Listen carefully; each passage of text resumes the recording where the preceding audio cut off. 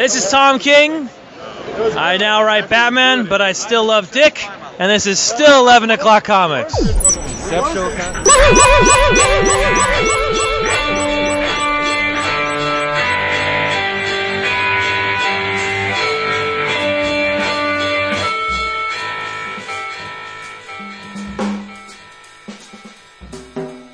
Dead on the money. You should go to Atlantic City this weekend. Between the low-flying aircraft outside my window and as close as I am to the mic, I thought it might have been a little sharp, but don't think it's good. That it's no, good. Just don't think. Why start now? You're a professional. You don't need to think. You just do. Right? Be the ball. Be the nose.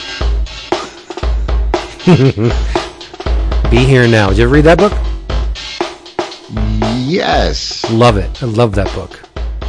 I wish most people in this world would be here now instead of trying to be somewhere else.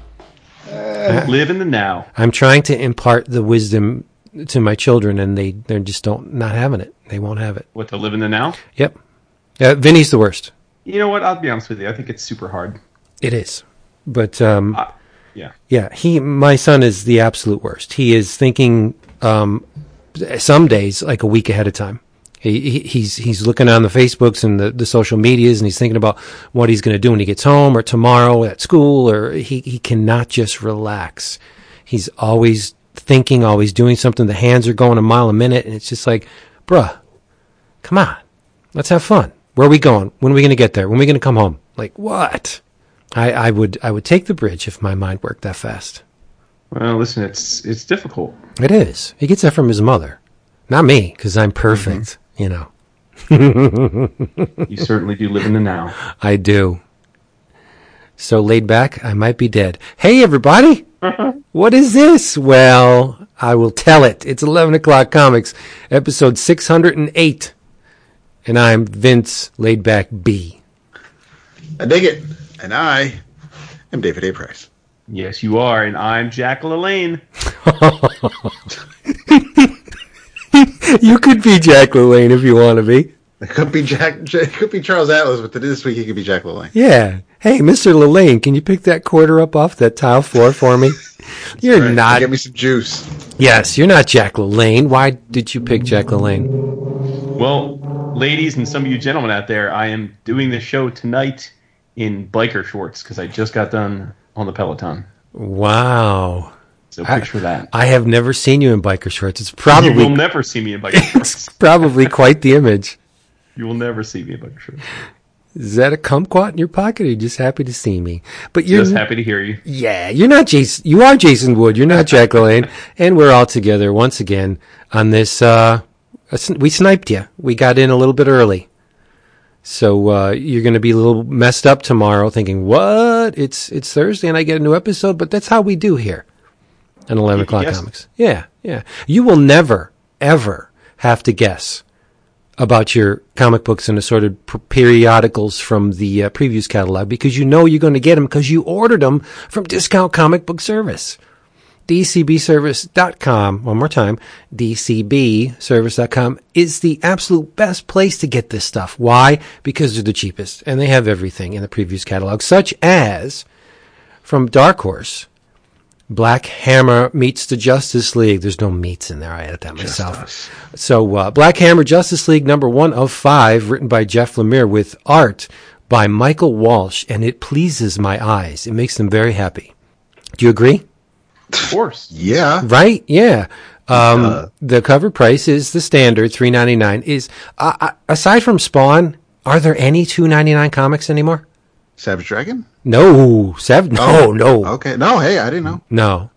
When was the last time I looked at a cover price? Oh, well, no. It came out on a Wednesday. It's $1.99. Yeah, you don't count Alterna. That they don't count. Because, it's a... No, I love them, but they don't count. So, are there any... Now it sounds like I'm pooping on Alterna. Notable books that are still $2.99, aside from Spawn. I don't think so. I couldn't begin to tell you. Yeah. Oh, yeah, because this is $3.99, and the cover price disregard it because you are going to pay $1.99. You're getting it for half off. More than half off. No, you're getting it for half off. 50% off. Yeah. No. From Titan Comics. I don't like fuzzy math. From Titan Comics. Well, listen, $3.99. Yes. Half of $3.99 It's $1.99. $1.99 and a half. So you're getting it for $1.99. So you're getting more than a half a penny plus 50%. It's Blade Runner 2019 number 1. The Art Germ cover is the discounted one, and you can have this $3.99 comic for $1.99, which is even more than 50% off. There you go. Thank you. Listen, anyone that's seen Superman 3 knows that Richard Pryor taught us all what the value of a half a penny is. It's true. You're dead on the money. How about that?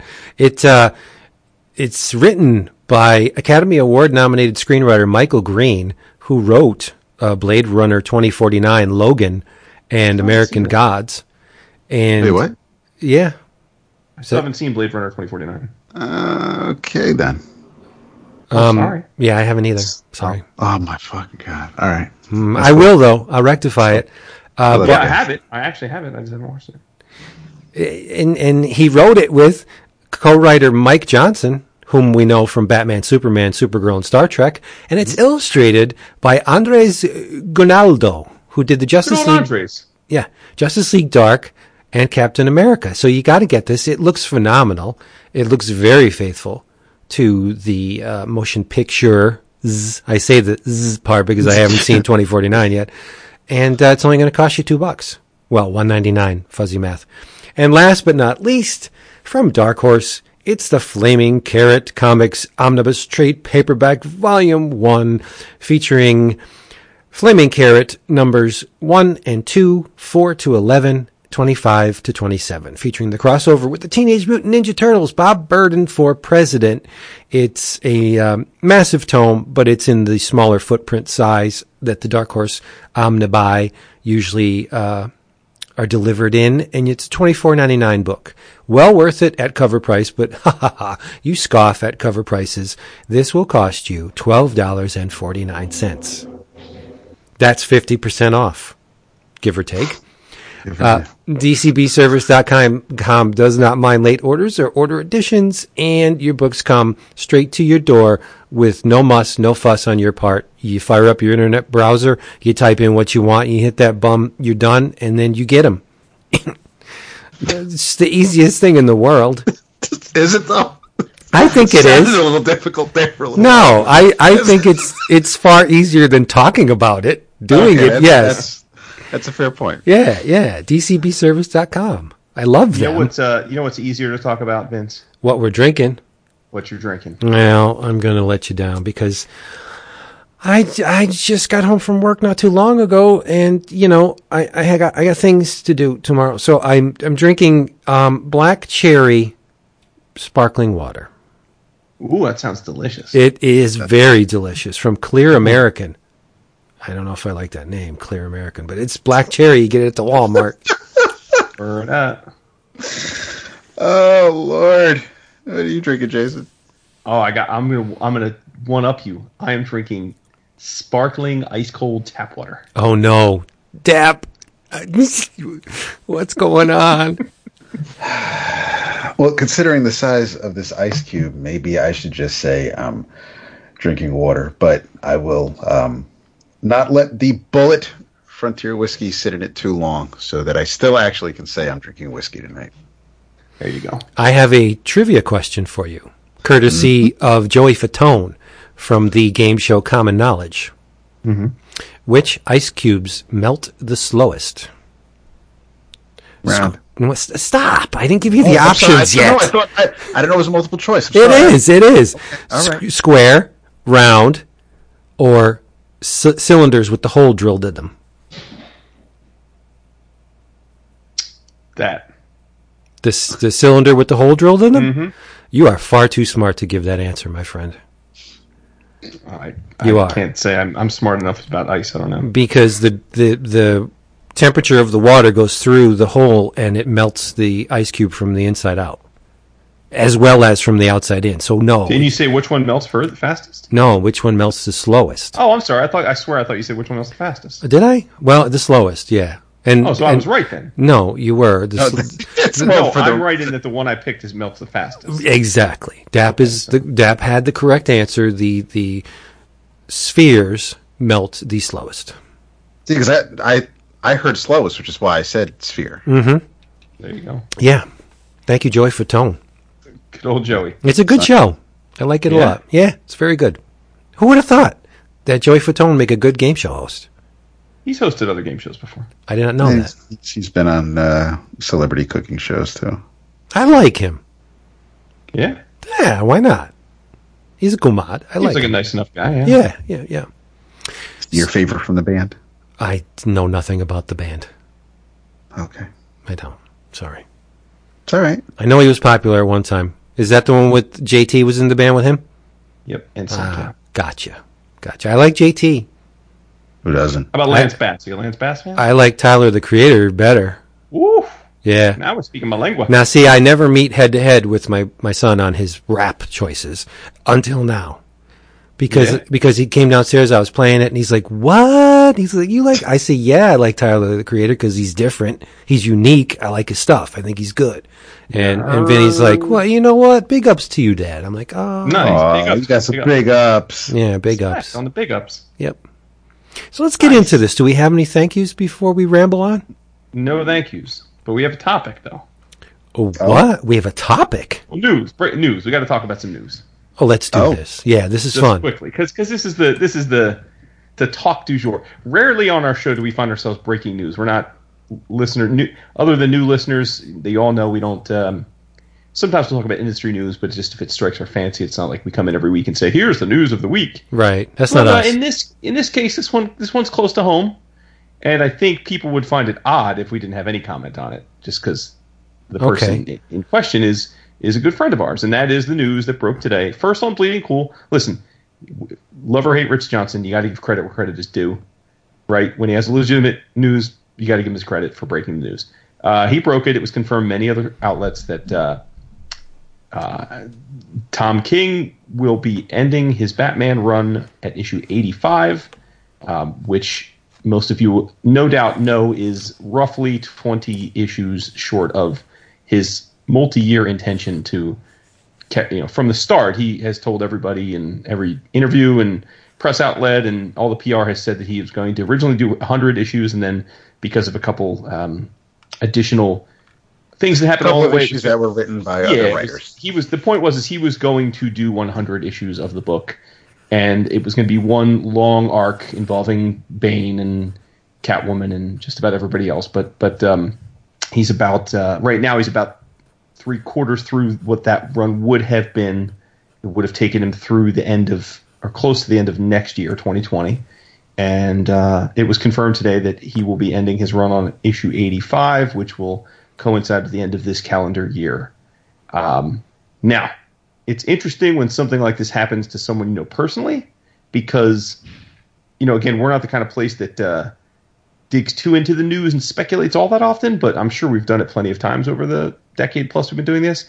And it's been fascinating seeing everybody who doesn't have a clue what actually happened speculate and draw conclusions. I have seen everything today from fuck Tom King for ending his run before he promised, to fuck DC for ending Tom's run before it was promised, to I'm sure this is a big plan, he's going to do something else with them instead and it's going to be even better, to wow, he must have done something really wrong, to I wonder if he's going to Marvel, to my point is there have been quite a few definitive proclamations from people that literally have no idea what's going on. So here's what I have to say about it. First of all, I did talk to Tom today. Tom, while we are a comic show and we like to talk about this stuff, first and foremost is our friendship to Tom.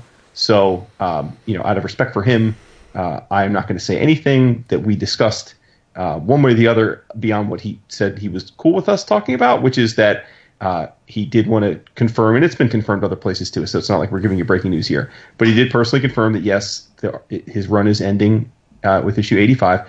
No, it will not be because they're moving the story over to some kind of miniseries or other book or original graphic novel. It is going to end at 85, so he's going to have to truncate his intended story.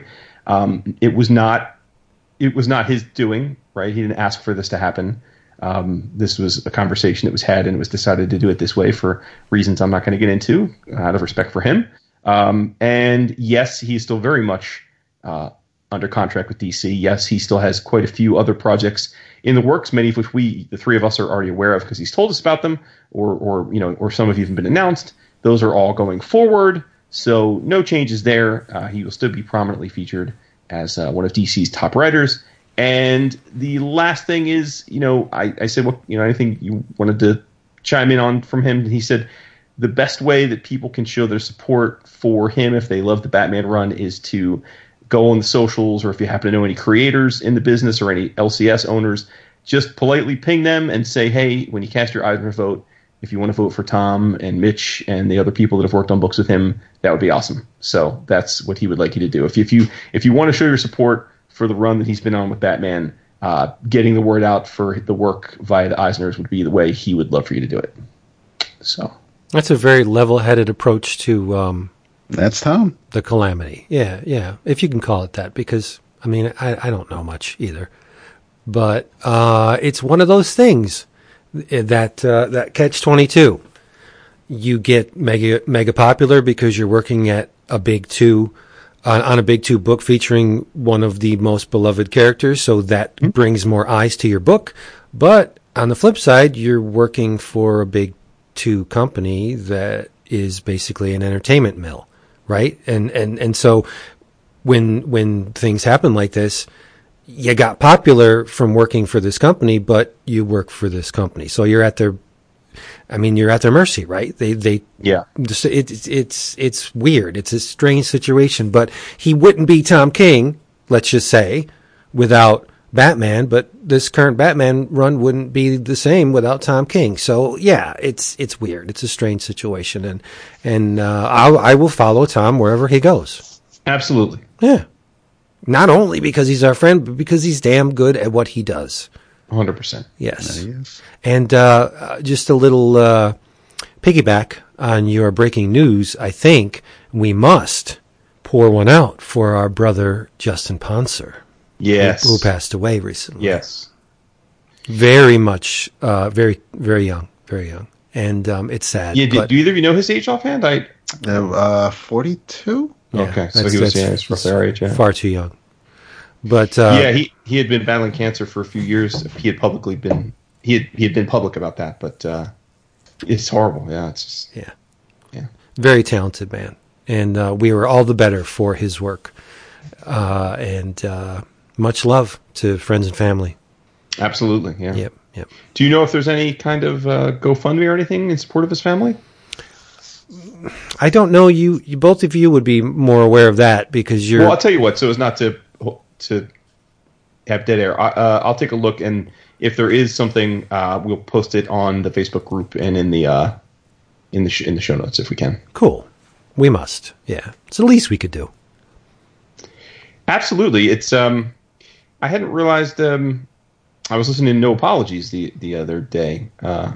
Shout out to them, and Juan Castro, who is, as you can attest, is not only a member of No Apologies and our friend, but a fantastic inker in the business. And he was mentioning, which I was unaware of, that Laura Martin, who I think, speaking of colorists, is one of the best colorists in the biz, had a debilitating eye condition that required, because he honestly can't be an artist in colored books, you can't see, had to have surgery. And because the comics world is kind of fucked up, and even the best of the bunch are generally freelancers, she didn't have the money from her insurance didn't cover all the costs of the operation. So there's also a GoFundMe in support of her.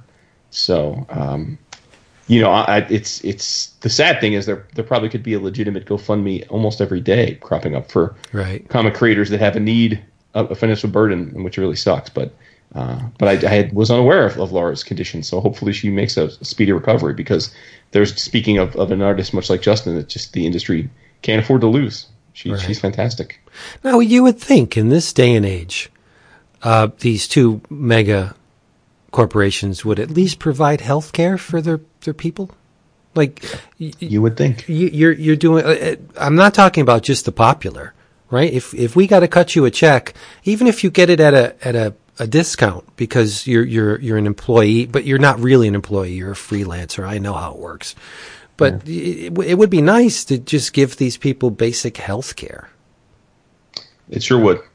I think it's the human thing to do. After all, they're providing a service to you that enables you to sell product. If they weren't there, you wouldn't have any damn product to sell. So treat them right. True. Keep them alive at the very least, right? Right. Oh, well. So let's talk about Happy Comics. Yes, let's make a nice pivot. Yes. Well, I shouldn't go first because I hesitate to call what I read the lead-in for me this week is not particularly happy. Okay. So take it away, someone else. You got something happy to talk about that? No. Oh, boy. Oh, boy. Okay, well, I read a book that is incredibly strange and delightful. Oh, it's like me. Because of its uniqueness. I had this book for some time, and when I was going to Amazon to buy the other book you talked about from Lionforge Dad. Sound of the World? Yes, thank you. As you were talking about it, I went to Amazon to buy that.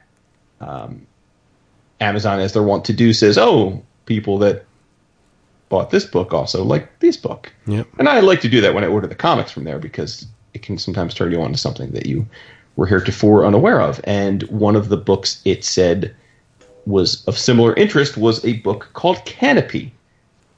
And I looked at the cover and thought, that looks interesting. That's an interesting art style. So I ordered that too. I threw it in there. And I read that this week. It is a soft cover, square bound trade, roughly a little bit larger than, from a size perspective, than the Dark Horse Omnibus, but not a full size comic size. And it is a comic by Karine Bernadou, KarineBernadou. It's published by Retrofit Comics, Big Planet Comics. Ooh. I guess that's sign of quality right there. I figured you would be. You may even know this one. I mean, I don't know if I thought you might have even read this one. This was originally published in 2011 in France. She is French. It was brought over by Retrofit in 2016, English translation. Now, the funny thing is about it being French to English translation is it is a wordless book. So I don't know, other than the title and the credits, I don't know what needed to be translated. So why it couldn't have just come over as is. But either way, the US version is, as I said, from 2016. I have that version. And her art style, it is, it's very hard to describe the way she draws figures, other than to say they kind of reminded me of what Picasso figures would look like if you put them on a comic page. So relatively simple, geometric, sometimes almost grotesquely exaggerated when she's trying to prove a point. Emotive faces with big eyes. But there's a flatness to them, a graphic art quality to them. And that's really how the art is. The art, each page is essentially, and we'll have some of the, I sent Vince some of the art to post. It's a 3-color comic. There's black, there's white, and there's a red. It's an orangish red, almost like a blood orange. And what the book is essentially a look at the life of a woman, and then through that, a life of women. So you've got the woman, and you can see on the cover if you look this up that's the character. And again, it's wordless, so she doesn't have a name, but it starts off where she is a baby sitting on her parents' lap, and her parents are her mom is a relatively large woman, kind of heavy set, and she's sitting there nude on a love seat with the baby on her lap, and then the husband is sitting next to her, and he's a bit smaller, and his face is drawn more like a mouse's face, or even maybe a wind-up monkey type of face. And he's dressed, and they're sitting in a little family portrait, and then you get a bunch of thumbnail-sized mini comic drawings of the three of them living their life. So through the first few pages, you have the daughter nursing off the mom's breast while the husband is doing other stuff, and she's just, every scene she's nursing, and the girl's getting larger and larger and larger, and the dad's, he's smoking a pipe, he's reading a paper, he's bored, he leaves the house, and it goes on and on. But where it starts getting pretty crazy is she breastfeeds all the way to adulthood. Like as the pages go on, I mean, she's still sitting on the lap, still breastfeeding, but she's now a full-grown woman. And then and her mom's getting older. And then at some point, you see like exclamation marks from her head, which would signal alarm, and you see a thought bubble, and it's a breast with a teardrop, a milk drop with. By the way, why am I talking about breast milk so often? I was just going to say, have you noticed that? It's so nuts. You have to say titties then. No, I'm not going to. This book doesn't warrant that. It's not. This book is not puerile. Gotcha. And she's like, there's no more milk, Mom. And so her mom throws her hands up, like, well, what are you going to do? So she says, and she has she's like, and it's a picture of with the door of their house open. She's like, get the fuck out. So this symbolizes like at some point you have to get off your parents' teeth. There you go, and go out into the world. So her mom blindfolds her and leads her by the hand outside of the house for the first time, seemingly through the forest over a bridge, and gets to a point, and she kisses her on the cheek and just runs off. And our heroine is now just in the world by herself, naked, with no safety net of her mom or her dad, and she trips and falls and hurts herself and screams for her mom, and her mom's not there, and she has to figure out what to do. So she runs around until she slams into a naked dude. They're all naked in this book, and says, "Oh, it must." She's still got her blindfold. She's like, "Oh, it must be Mom." And they walk off together into the forest, and to what I presume is supposed to be his house. It's a tree, and they're cohabitating inside of the tree, and it symbolizes her first relationship, her first adult sexual relationship.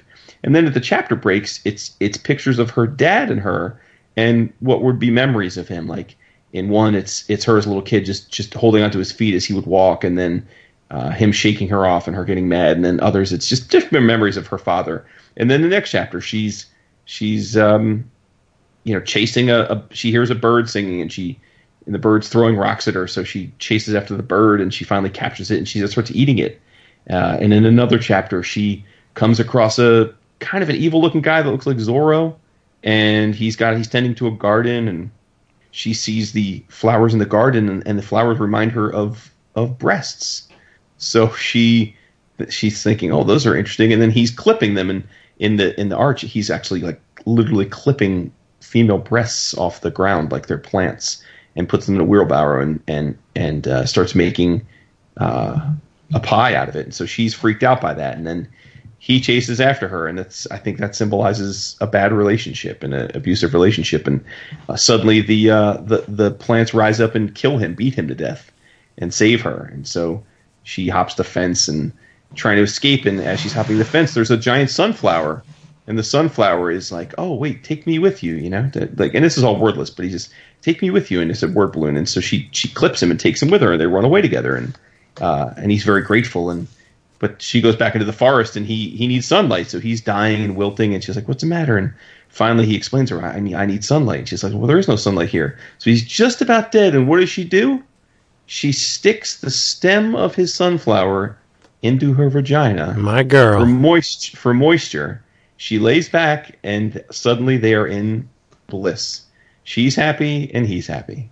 And again, it's sexual compatibility, right? A good, healthy sexual relationship. And then it goes from there, where they're together, and then something draws her attention away from him, and she meets somebody else, and then she's with that person, and then that person loves music, and they share that together, and they have sexual relations and orgasms together where the musical notes are intertwining between them. But then because he hears other music, he gets drawn away from her to a bunch of sirens who are also playing music, and he has a threesome with them, and that symbolizes someone that you love but can't stay faithful to you, and it just goes and goes from there. And it's basically it's a journey from infant to adulthood, and the natural course of life, in this case a woman's life, of good relationships, bad relationships, healthy interactions with friends, when you have to leave friends, when you have to move. It's just done in such an artful way. And the art is arresting. The characters are frightening. They could be characters that would be in a nightmare. But the story is not nightmarish, right? It's just really about a journey, and it eventually leads to her wearing a dress after being naked for most of the book, and running into her father, who she hadn't seen in a long time, and he's old and feeble now. And it's a beautiful book in its way, and but visually arresting, and I'm thrilled to have discovered it thanks to Amazon. I got a shot at Amazon on this one. I didn't even know this book existed were it not for Amazon. But it's also very short. It's 80 pages, and it's a $15 cover price. And I don't think you can get this from our friends at Discount Comic Book Service. Otherwise, I'd be telling you to order it there. So I think you should order it from Amazon. It's like $10 there. But it's wonderful. It's a hour-long read, maybe. It's really terrific. It's one of those little surprises that it's so nice to find a book that you didn't know existed a week ago, and then the next thing you know, you like it so much you want to talk about it on the show. Yeah. I spend more time with the wordless stuff than I do with stuff with dialogue balloons, because the fact that there's no indicators or no rock solid words to push the narrative, I have to pay more attention. And I go through each panel very slowly. Like, it'll take me a lot longer to read, in quotes, a wordless comic than it would be to read an average comic or a graphic novel. Far more time. Yep. Mm-hmm. So 2 thumbs up for Canopy. I'll give you a thumb. Here, make it 3. Nice. All right. Well, I don't want to bring us down, but I have something from Aftershock. It's called The Replacer, and it was written by Zach Thompson, illustrated by Aruna Susini. Now, Dap knows of this man's work because he read Made Men. That's right. And Mr. Susini illustrated that. Color art by D. Conniff, and letters by the wonderfully named Marshall Dillon. So the book, it's an OGN, by the way. And the cover is amazing because it's styled to look like a videotape sleeve from the 90s. And it's very appropriate that the cover is styled to look like a videotape sleeve because Dad, and his name is Gary, Dad is a cineste, much like myself, who revels in horror and sci-fi and exploitation movies, and he has shelves of videotapes, and he has the best audio equipment and video equipment that the time would afford. Unfortunately, and they make a very explicit note within the narrative of saying this, that, when Dad got that extra big TV that we didn't really need, the family had to do without for a week. And Dad is, he's so immersed in the film culture that sometimes, he lets the real world fall by the wayside. And himself. He's overweight, sweatpants, but when the story opens, it's in the midst of a snowstorm, a massive snowstorm.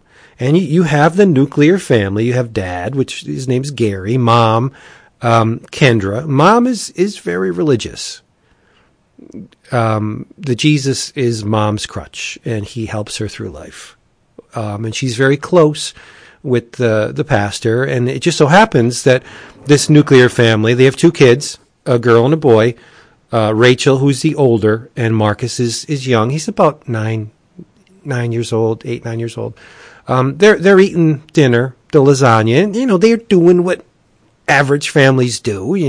The 2 kids are fighting over the piece of lasagna with the crusty bits on the end of it. And Mom's like, "Come on, we got to get through this meal because we got to go to the church." And Dad's like, "Oh, I don't know.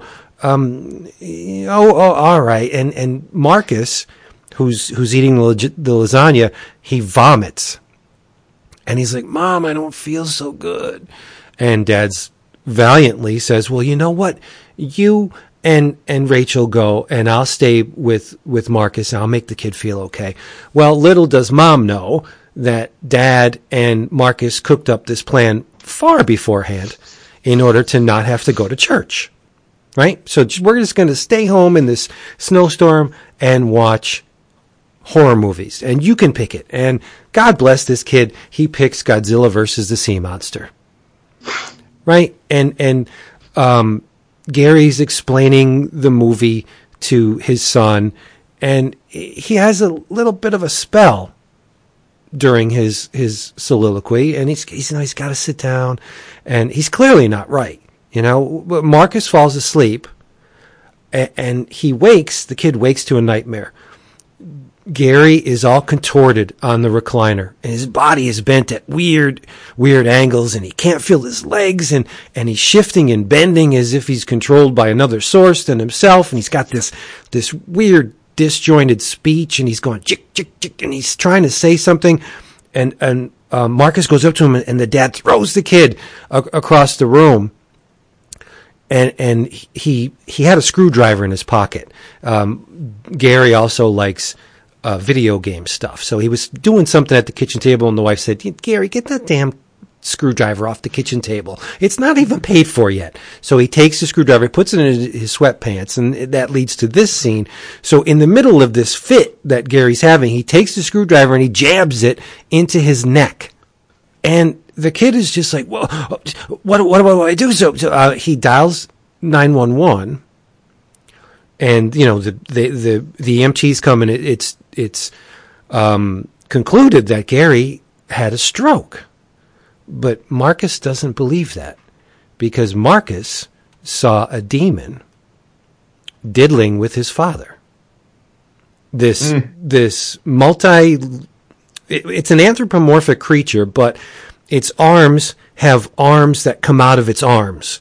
Like there's out of the thing's shoulder, there's another arm, and out of the bend in his arm, there's another arm. Like he's got arms and legs just coming all out of his appendages, and the creature has no mouth, but it has a funnel-shaped head, and there's eyes all around its head. It's got millions and millions, well, not millions, but lots of eyes, right? So they take Gary to the hospital, and he's going chick chick chick, and Marcus is like, well, there's something controlling my dad. This is not right. So a long rehabilitation process. Gary comes home, and the guy must have dropped at least 50 pounds. Like he is a shadow of his former self, and he needs all these devices now in order to just make it through the day. He's got a breathing, he's got a trach, first of all. He's got a hole in his throat that if, that wasn't there, he would have died, right? So he's got a trach in his throat, and This was advertised at the end of Mary Shelley, wasn't it? I believe it was. Because as soon as you said the trach, because it all sounded sort of familiar, but I was flipping through the previews, and yeah, okay. All right. Yeah, he's got a breathing thing, and he's got a sleeve for his leg. I didn't know it was an OGN. That's great. Okay. Enables him. Yeah, it's fine. Enables him to bend, and he needs constant care, right? So mom has to work double shifts. So the kids, you're like, you got to watch dad, because dad's in a bad way, and we have to bring him back out of this. And one night, Marcus takes a look at dad's trach, and inside the trach, he sees the demon. and the nobody will, especially his sister Rachel, she's not believing any of it. She's like, you're fucking crazy. Dad had a stroke. There's no demon controlling Dad. It's not. Dad is just, this is just biology. This is what happened. Dad was out of shape, overweight, didn't do anything. He was, so you had to expect this to come, right? And the kid's not buying it, And they have a party for him when he comes home. He has to be fed. He can barely feed himself. You can't feed him too much or he'll choke, right? So they're feeding him at the party and he starts to cough. And everybody's like, oh, okay, let's keep an eye on this guy. And the demon comes out of the trach in his throat and crawls down his body. And he was in a wheelchair. Crawls down his body, and he's in the midst of this party with all these people. And Marcus is like, are you people freaking blind? Look at this thing. There's a demon in here. And of course, nobody can see it. And the pastor, who is there to lend his support to the family because, at least mom and reluctantly the rest of the family are churchgoers, and she confides in the pastor, and he got into a bad accident early in the graphic novel, and he's on the mend too. And he's at the party, and Marcus, the demon, positions itself between the priest and Marcus. So Marcus is pointing, and he's like, look at what's in front of you. It's a demon. And he's pointing at the priest because the demon's behind the priest. And the people are just like, that's not a demon. That's a father. And it just so happens that the wound that the priest got earlier, his leg snaps. And he keeps saying, demon, demon. The guy's reciting the Our Father to protect himself. And mom's like, what in the frig is wrong with you? That's this priest is helping us, and you're calling him a demon, and so the kid is like distraught, and he's like, you know what, to his sister Rachel, he's like, you're going to take me to the library tomorrow. Don't tell mom and dad. I won't say anything that you leave your room at night when you don't think anybody's paying attention because you're going out the window. So I won't tell mom and dad that you leave if you take me to the library. So the kid starts researching demonology. Right? And he sees that there's a demon in this book that's very similar to what he thinks is working on his dad. And it's called, it's very hard for me to pronounce. I'm going to screw it up.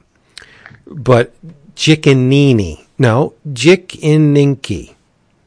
So he finds this demon, and what these demons do, they prey on the tortured spirits of the greedy or the selfish or the impious. And it's very explicitly shown in the beginning of the book that Dad is very self-centered, and he likes to indulge, and he doesn't like to go to church, and he spent a lot of money on audio video equipment that the family didn't have, so he's self-indulgent, right, when it comes to the movies and the fandom.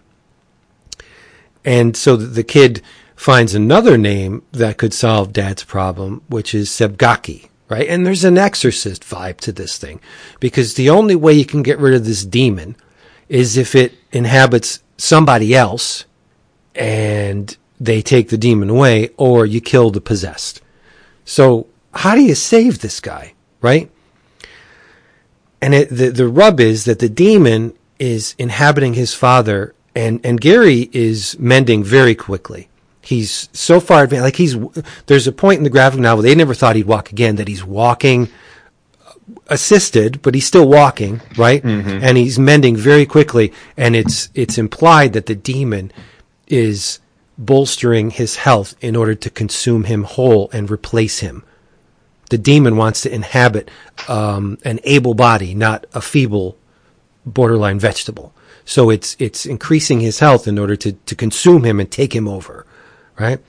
So it proceeds apace, and again, nobody will believe Marcus. He's at odds with his mother. His mother sends him to counseling with the priest at first, and that doesn't go anywhere. And then she tries to send to get some kind of psych evaluation on this kid and maybe see like what's going on.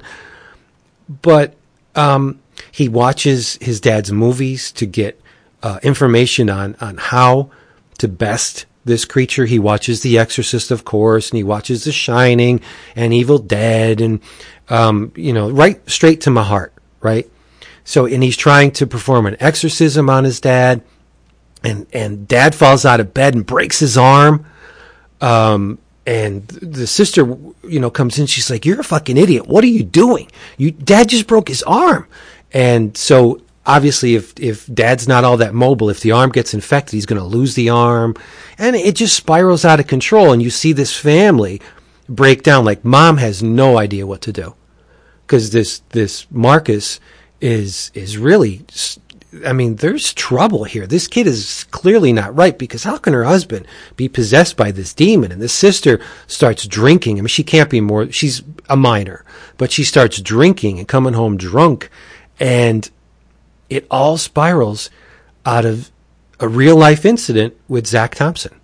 His father had a malady, and he dealt with it much the same way that Marcus does, in that the disease replaces not only the stricken or the afflicted, right? It's not his dad anymore. Mm-hmm. The dad that he loved was a certain thing, and now after he's had this stroke, he's not that same dad anymore. He's been replaced. But so has Marcus. The kid that Marcus was before dad got his stroke is not the same Marcus. He's been replaced. And Zach Thompson said, I wrote this thing in order to purge and to express like what happens in these situations when we are shifted from what we were into what we are now. And it's, you can't control it, you can't predict it, but we're constantly replaced by things that impart upon us in our life, like disease or the death of people, or, you lose your job, and you're definitely not the same person before. But I hate to equate losing your job with death or right. a stroke. But I mean, it's in the same neighborhood. And the thing I liked best about this OGN was it's left very ambiguous at the end. Like, there's a pinnacle where dad and Marcus confronts dad, and he's gonna kill him. He is going to kill him to relieve the burden of this demon from his life, and it comes down a road, let's just say, and it's resolved in a sense, but it's still left ambiguous. Like, was this really a demon, or did Marcus manifest this demon in order to deal with his father's affliction? Like, there was a shell in a chair that everyone was telling him was his father, but it's clearly not his dad. There's something working on him. This can't be my father. There must be a demon inside of him, right? So I thought it was great. It's like I said, it's not a feel-good book. It does end on an upswing, but it's still not, like, Marcus is still not the same person he was. Mm-hmm. But I mean, I thought it was wonderful, and the art is really well done. Mostly because I think the demon is atypical. It's not something that I've seen. It's not in execution, but in design, it's very Wrightson-esque. But Susini's not Wrightson, right? And he doesn't approach it the same way. But it was great. It's moody and atmospheric, and it pushes those buttons. Like, if you're going to drop The Exorcist and The Shining, and dad is immersed in this film culture, like, that was my inroad, but it just took me away after that. You will feel for this kid and even dad, it's great. So if you want something off the beaten path and a challenging, I would say it's a challenging read. Because not everything is spelled out for you. And, there's people that don't like that. I want to know, was it really a demon? Was it not a demon? Well, you don't know at the end of this. You can draw a conclusion, but it's still up to you. If you want to interpret it as a demon, then great. It was phenomenal. Sounds good. Yeah. Totally unexpected, too. It's not something I planned for. It fell into my lap, and I said, that looks like a videotape sleeve. I'm going to read this thing. And I really liked it. Yeah. So take it away. There has to be more. Has to be. Yeah, when I said I didn't have anything really happy, it's because I'm still reading the Nate Powell book, Come Again, and that's, I don't want to say it's slow going, but I like the style, I like the artwork. I do believe I gave that. Things, so I'm sorry. I gave that in a care package. Oh, did you really? I did. Yeah. Did you like it? I don't remember it. I read it, obviously, but to be honest, I don't remember it. I mean, I'm how many pages? And this isn't what I'm going to talk about. I just I'm a handful of pages in, more than a handful. And I'm kind of like still maybe waiting for something to happen. So far, it's all just been one really long setup. So I didn't consume it like I did Sabrina, but he's a monster talent. I like his absolutely. His art. Yeah. And so I can't talk about that yet. But I took a break only because I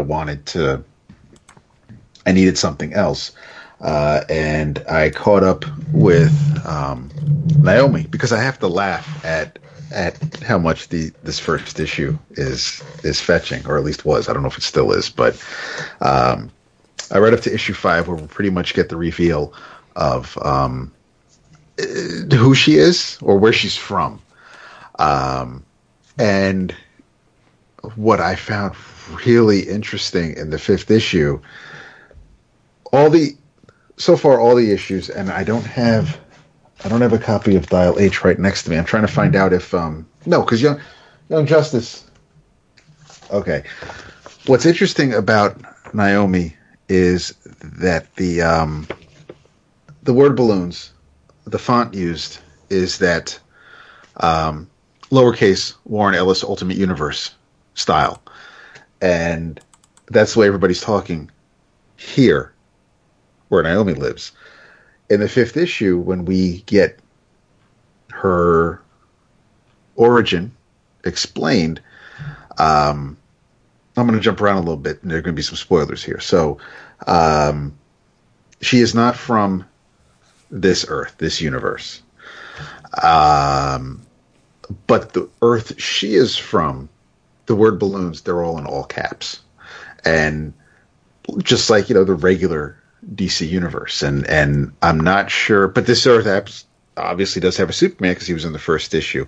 So I may be reading too much into it with the whole word balloon thing, and that maybe things just aren't as clear as they may have appeared initially, as far as maybe her involvement in the DC universe. Because the Earth she is from, there's pretty much nothing left. There was a crisis. They call it the crisis, and kind of like Krypton, where there were problems that were going to happen with Earth, starting with the ozone layer depleting and radiation altering the people on the planet. 29 were granted powers, almost godlike powers, and kind of unique different powers. But there was a double-page spread which reminded me some of the characters looked as though they were from Dakota, and it wasn't the Big Bang, but it was still kind of a weirdly neat visual, because the main big bad kind of reminded me of Holocaust, and he isn't, but still kind of looked that way. Anyway, the real big bad, there was one person who was granted his power, who was on the day of the crisis, he was on his way to the electric chair for mass murder. So, of all the people on the planet to get the powers of the god, they gave it to this terrible broken person. And apparently, my man's a little unhinged, obviously, but he wants to either destroy or rule whatever's left, and he's destroying things left and right. The good guys are trying to stop him, and it's just been a huge mess. So Naomi's parents send her to this Earth, and when she lands, when she gets here, when she materializes in this football field, the the person who finds her, there were two people who found her. One of them was this guy D, who is a mechanic in this town. The other guy is the person who ends up becoming her adopted father. What I like about this whole thing so far is that Bendis and Walker kind of they deliberately not so much muddled or confused you, but it was interesting the way this all came together. Her father, her adopted father, is from Rann, and D is from Thanagar, and so her father came to Earth to track D down, but he also kind of got used to the way of this world and this life, and he fell in love with a woman an Earthling, and they've been living their life. And when Naomi shows up as a baby, Dee's like, listen, I got too much shit going on in my life right now. I can't take care of a baby. I'm barely holding myself together. So, her father says like, oh, you know what? Then that's fine. Oh, we'll take care of her. So what confused everything is obviously her father's an alien. She wasn't sure if that's why she's different, but no, it's just that he's an alien. She's from another universe. And that's where, I think Bendis and Walker were purposely kind of throwing everybody off with things. But it's Campbell's art is still absolutely fantastic. But the end of the 5th issue, and it wraps up, at least the first season, the first arc wraps up with the 6th issue. 5th issue ends with a hell of a cliffhanger, because I don't know how Naomi's going to get out of this situation, because she just found out. She has no idea how her powers work. She doesn't even know what her powers are. But she's going to have to face something that she's never had to deal with before, and it's probably not going to be pretty. I'm not sure if I should expect a happy ending with the end of the 6th issue, but yeah, I read the last couple of issues, and I got a kick out of it. There was a little bit of a lull after the first issue or two, but it ramped up as we're nearing the conclusion of this arc. But I think the double page spreads are stunning.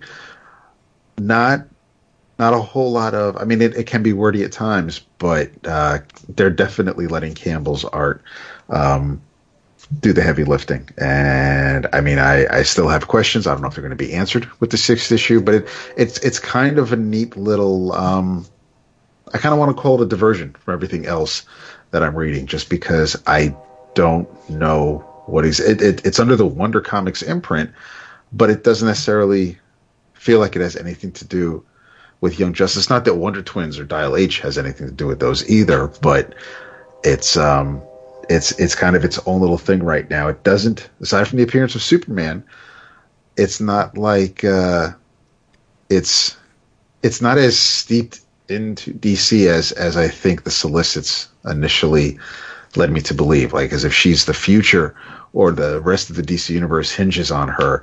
That's kind of the feeling I got when they announced the title. And that's not anything close to how, unless there's a lot of things going on between panels that I'm missing, that's not the impression I've been getting with the past couple of issues. But just reading it from start to finish as it's been coming out, it's been quite a bit of fun. And again, I don't know where Bendis ends and Walker begins. I don't know if they're bouncing things off of each other. I don't know if it's like a James Patterson book where, you know, someone else is really doing it and Bendis just has his name on it. But it's a bit of fun. I'm enjoying it. I enjoyed it initially immensely. Like I said, it kind of simmered a little bit, but it's ramped up these past couple of issues, and now I'm remembering why I enjoyed at least the first issue so much. So yeah, I like it when I can kind of just step away from something, come back and kind of get that spark reignited. Neat. Good to hear, because I lost the narrative on that one. Yeah, no, and I don't think that I don't really think that's. I don't want to say unexpected, but yeah, I could definitely, I get it because I kind of did too, and when I went back to it, that's when I think it just, it was almost like we kind of didn't maybe need some things as like, you know, when a TV show has a few episodes too many in a season, things like that. I think any Netflix show. Yeah, they could have maybe streamlined it a little bit more, but I respect the attempt. Nice. Yeah, I look at your lists on, and this is going to lead to a question, by the way. Okay. A little fun little thing. I look at your lists on the Slack of your current readings, and you're both hurting my heart because I don't see a book on there, and I want to get into it so bad, and it's not on there. And this will lead right into my question. If you had to pick right now, tomorrow was the 11 O'Clockers. Favorite ongoing, what would your choices be? Oh, geez, I don't know. I'd have to give it a lot of thought. Right off the top of your head, what would be your favorite ongoing right now? Action Comics. Okay. Geez, I don't know. You put me on the spot here. I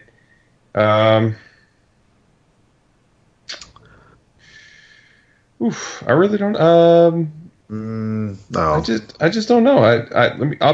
I need a minute. I don't know. All right. Well, and then I'll finish the question posed at the beginning, or not the mystery posed at the beginning, because I don't see Criminal on your damn list. No, you don't. And I have. Well, it's just because we talked about the issues I've read so far. There's only 4 of them. Right, but we talked about the 2 I've read, so they're not on the list. Oh. I haven't read through. And I need to, yeah, and so do I. So I have to. Which is why it's not on there. But Vince, you know what? I will. And I said this, I think, a couple weeks ago. Oh shoot, no, they're downstairs. I will read them for next time. I promise you. Cool. Well, I would love for you guys to finish Murder Falcon because I've been asking for a few weeks. I'm a quarter through that. Well, 8 is it 8? It's coming in my box. So when 8 comes, I'll read it. But yeah, for my money, I don't think there's a better comic out there than Criminal right now. It's so good. It's that good. Which is why I'd be able to. First of all, there are a couple of reasons why that wouldn't come to mind for me as my favorite ongoing is because I haven't read everything that's come out yet, and there hasn't been. We know what Ed and Sean can do. We've been reading it for years. So, well, as this is just a continuation of that Criminal universe. There hasn't been enough in this volume, and I don't even. Maybe I'd feel differently. Like maybe I'd feel like you if I'd read all 4 issues. You will. You will. I'd be able to say, yes, this is definitely it's been 4 issues, and this is what every other comic has to beat. Whereas, you asked me my favorite ongoing, it's going to be something that's had some road under its wheels, and that's right now again. Because I barely read it, Criminal's not there for me. But I'm sure my mind will change when I talk about it next week. I think it's a brilliant approach because they're jumping around in time. And the first one was a done in one. Then you had the 2 Hal Crane issues that they're repackaging in Bad Weekend. And then issue 4 was a standalone issue again. And it's a lot of it is tied to Teague. And they drop a bomb because they're in different time frames that in issue 4, Teague's dead.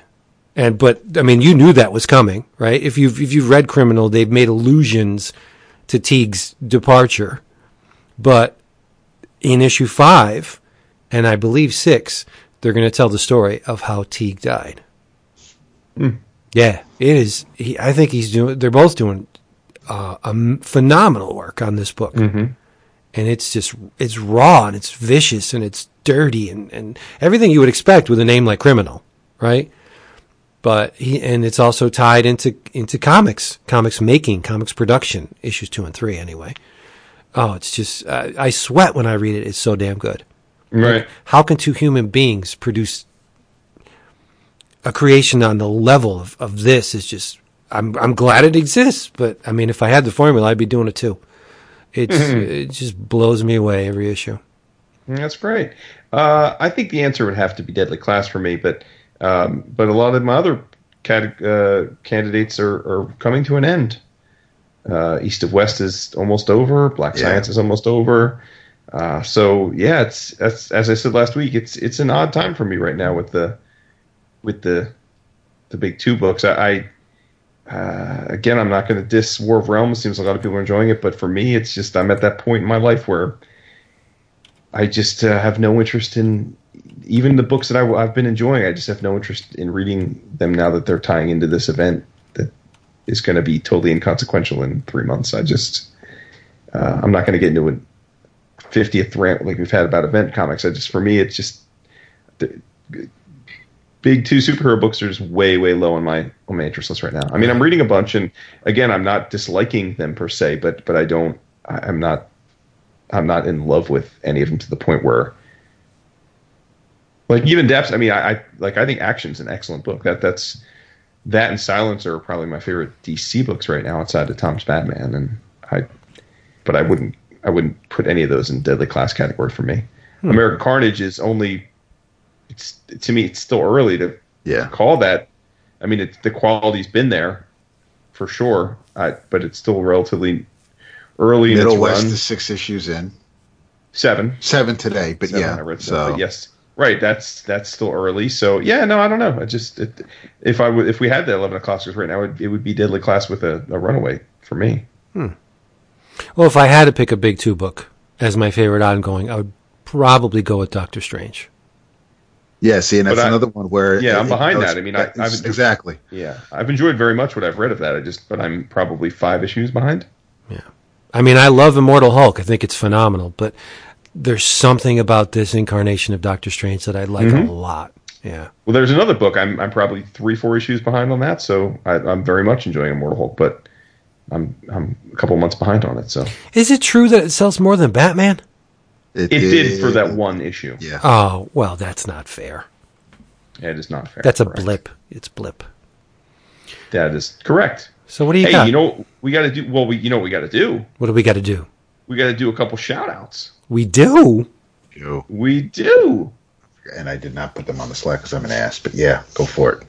Well, yeah, so I believe if I recall, the last shout-outs we did were to Hakan Demoglu, and right, I believe you shouted him out last. Yes. So going by that, we owe a couple shout-outs to Mr. Joel Swain, who you may have shouted out with Hakan, I can't remember, but either way, you get a second shout-out if we already did.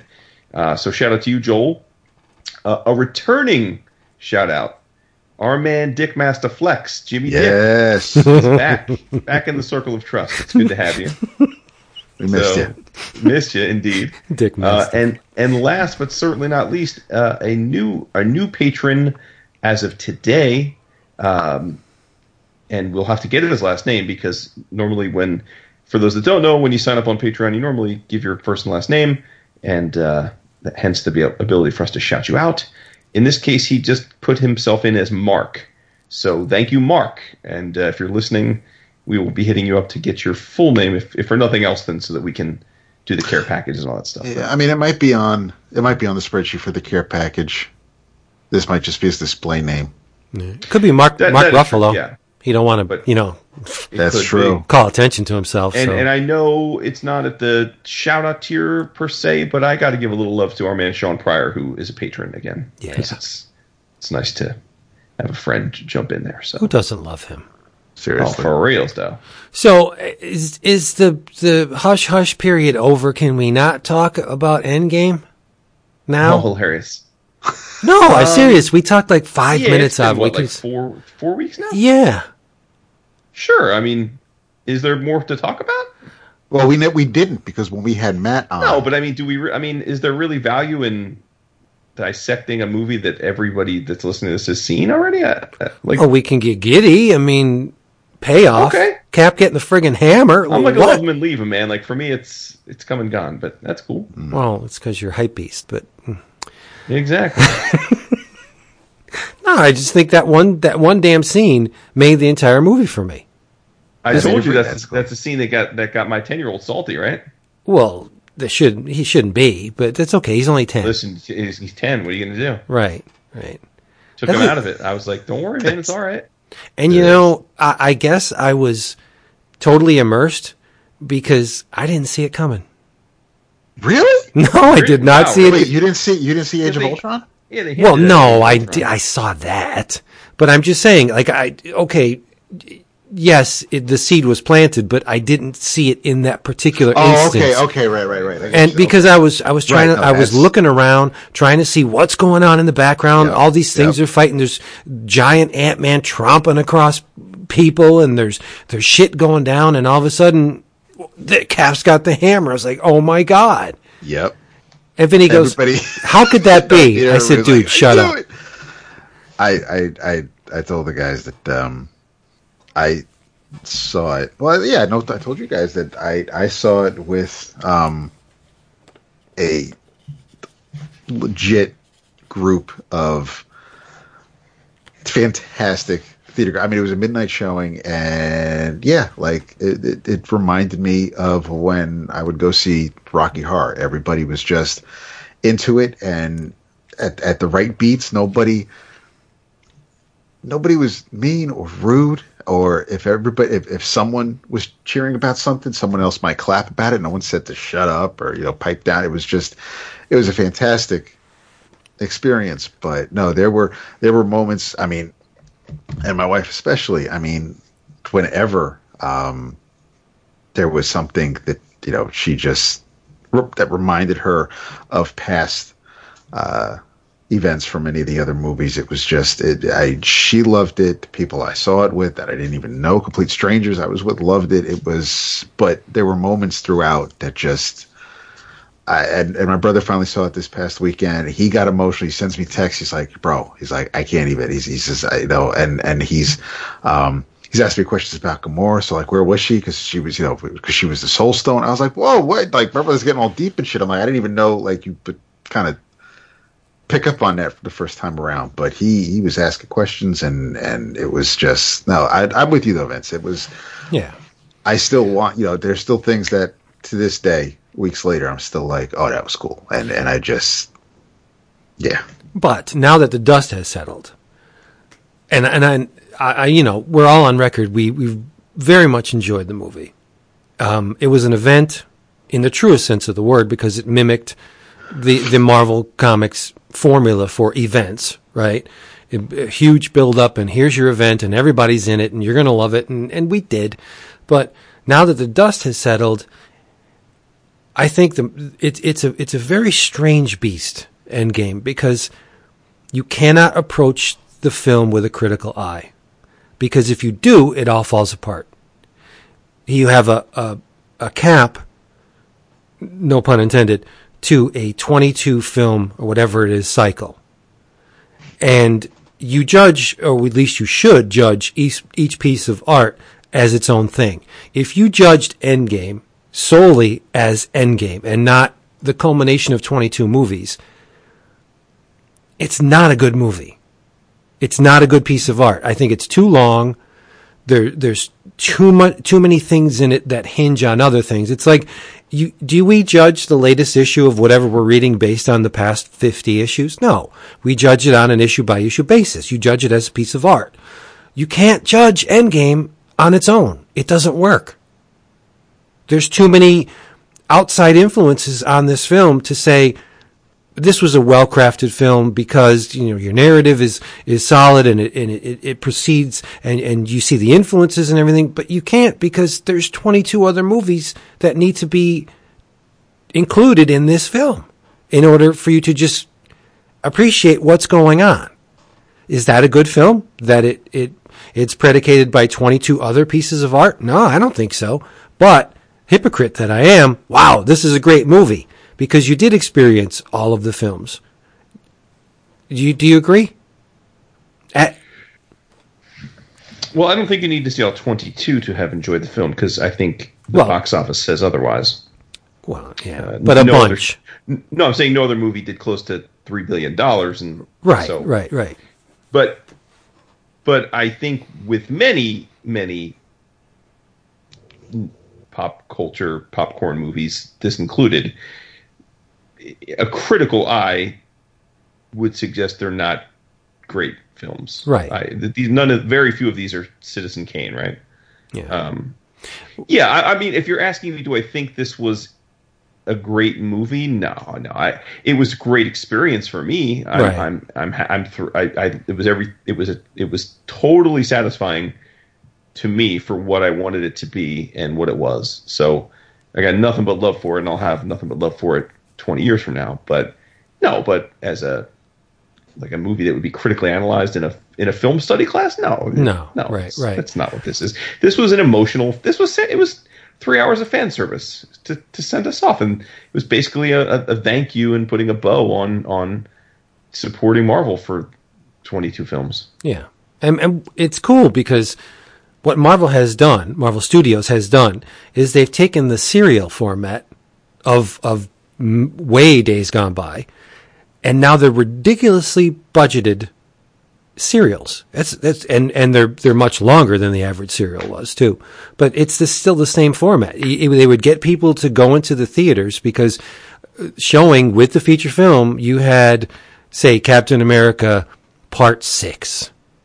And that's they would be shorts that ran before the main feature, and they would get, hopefully, it would contribute to your experience in the theater, but there was a good amount of people that wanted to see the next part of what happens in this Republic serial, right? That's what Marvel's doing now. All of these films, yes, they do have their own narratives, but there's the ongoing, the big picture narrative that they keep dragging along through all these movies, and Endgame was the culmination of all of that.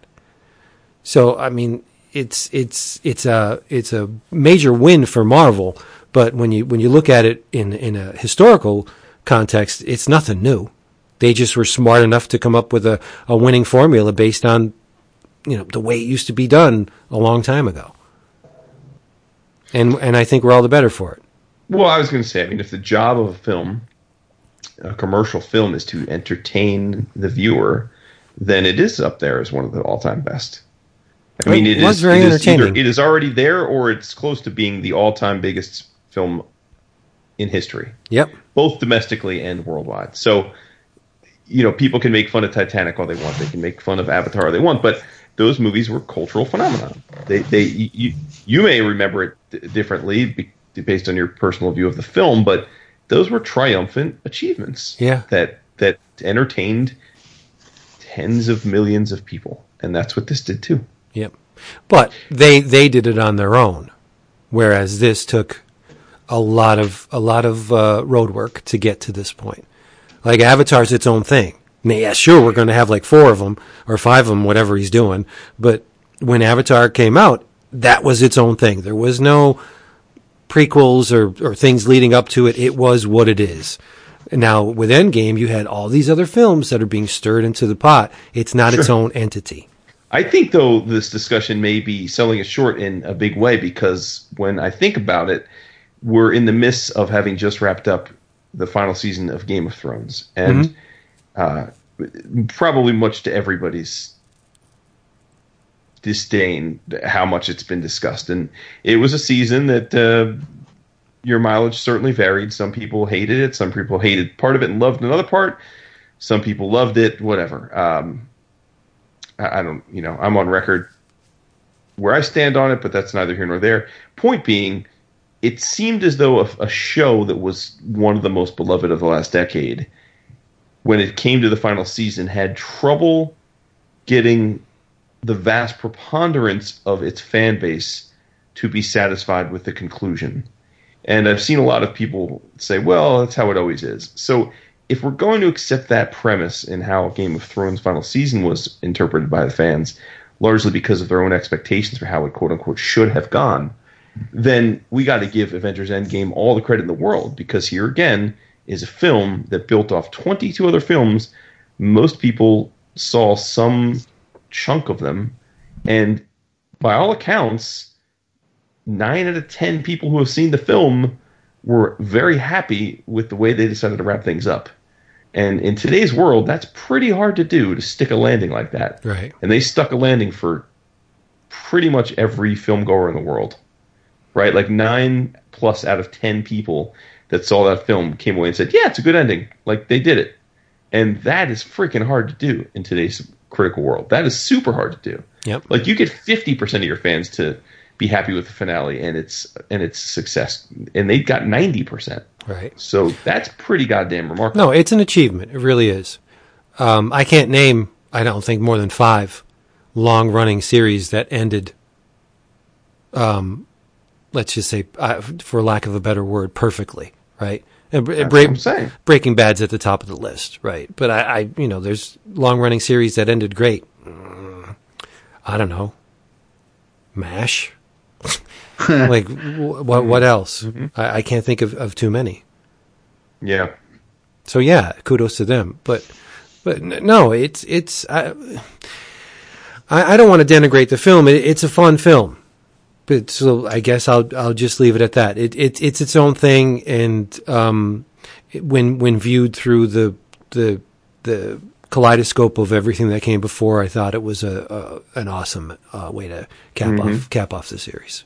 Well, so what were your favorite moments? You asked that. I guess aside from the cat picking up the hammer. Well, halfway through the film, I was a little salty, because there wasn't a whole lot of Guardians in it, and I thought, all right, this has to be, I think, consumed in tandem with Infinity War, which did have a lot of Guardians in it, right? And this wasn't really their story at this point.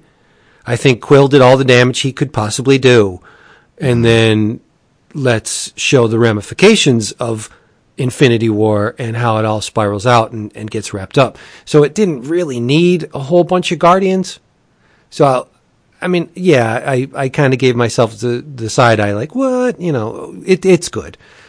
But, my favorite parts of the film, obviously, the anything involving Peter and Tony was great.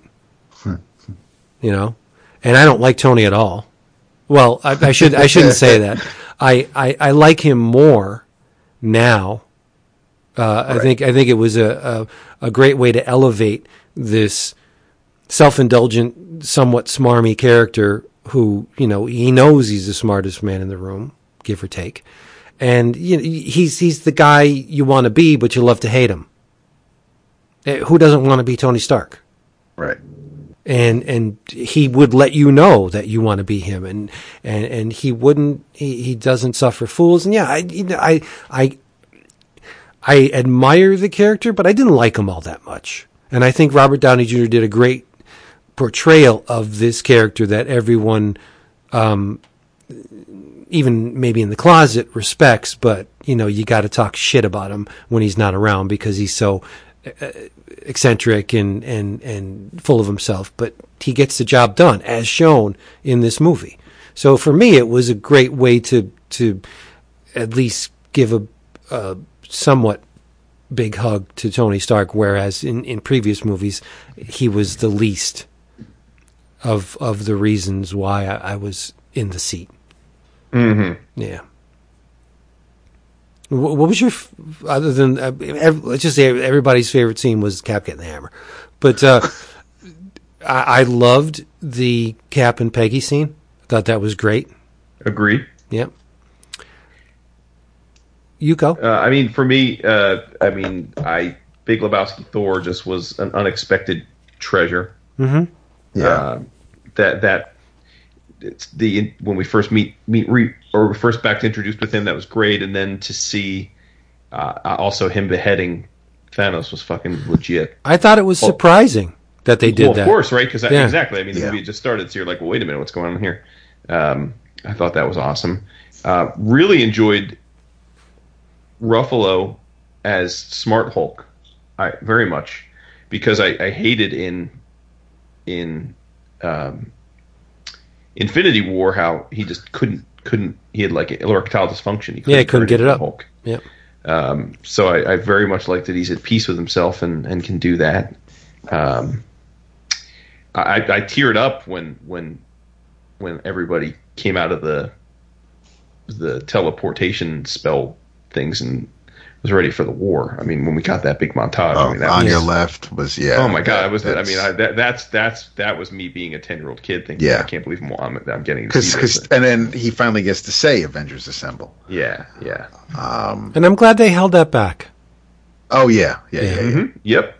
Loved my man T'Challa running with the gauntlet. Yep. During, and Spidey awesome. too. Yeah. Spidey too. Yeah, Spidey the whole scene. being attached to Mjolnir as Playing hot potato. Yeah. Yeah, that was great. I love Tilda Swinton's being in it. Yep. That was dope. That was a nice surprise. Yeah. I was really surprised though, especially since they should have all been mic'd up together when Cap sees Cap and says, "Are you shitting me that you didn't hear Tony say language?" But I think the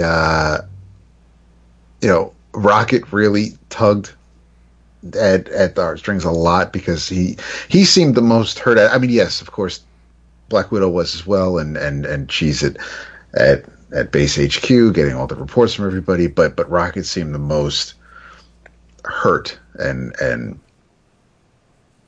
just missing everyone. And I just think that the jumping ahead to 5 years later surprised me. Nice nod to the Legion. That's exactly why they did it. And there's so much of it that was just. I love when Cap gets on the elevator, and I'm thinking, oh, are they just going to redo this? Oh yeah. But then you're like, oh no, they're not. Nice. Yeah. Okay. Cool. I thought the Cap versus Cap was not a high point for me. I enjoyed it. I enjoyed it only because it was younger Cap, and he's all he's like, ah, damn it, Loki's back, and it was just because we knew the present day Cap was going to get the upper hand because it was nice seeing Wanda actually used effectively. Yeah, she held her own against Thanos. Yeah, I think everybody had some great lines. Everybody who had the opportunity to speak did. Because you did have, when Thanos like, I don't even remember you, I don't even know you, and she's like, oh, you will, and just everybody was, everybody seemed to have brought it. Nobody, it definitely wasn't phoned in, but I mean the amount of people involved on screen, behind the screen, making sure the screens look good, it was a massive undertaking, and I mean you can maybe quibble over the actual story or how great of a capital F film it is, but this isn't something I could really just look at one thing about. Like, yeah, I mean, I'm not gonna.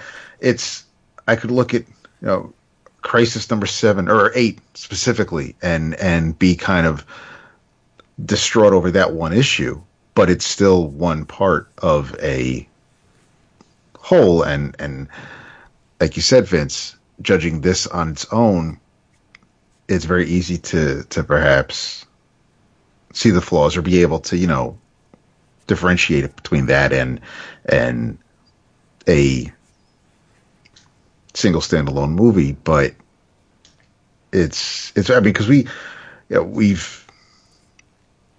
judge single issues of Heroes in Crisis. So it's not like, we haven't judged that on the whole yet, but it's still, I get it. No, but the whole thing, I'm kicking myself that I still haven't gone back to the theater to see it, which maybe we'll do over the holiday weekend. But there was just between it, capping a 10+ year run. And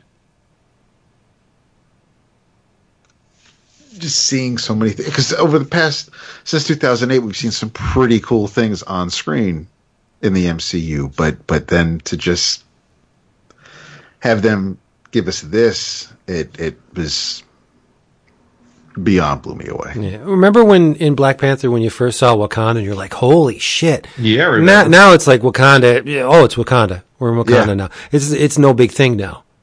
You know, and that's what I admire about the Marvel Universe, that they've taken all these, or the Marvel Cinematic Universe, that they've taken all these concepts that we've, as fans, have been dying to see on the big screen, and we've seen them now. Now it's no big deal.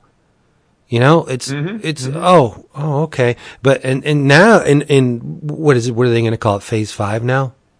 The new movies? We're going to have more of that, because we're going to be like, oh, it's Beta Ray Bill. Wow, that's cool. We get to see Beta Ray Bill. See Warlock. Yeah, and in like 4 or 5 more movies, we're going to be like, it's no big deall.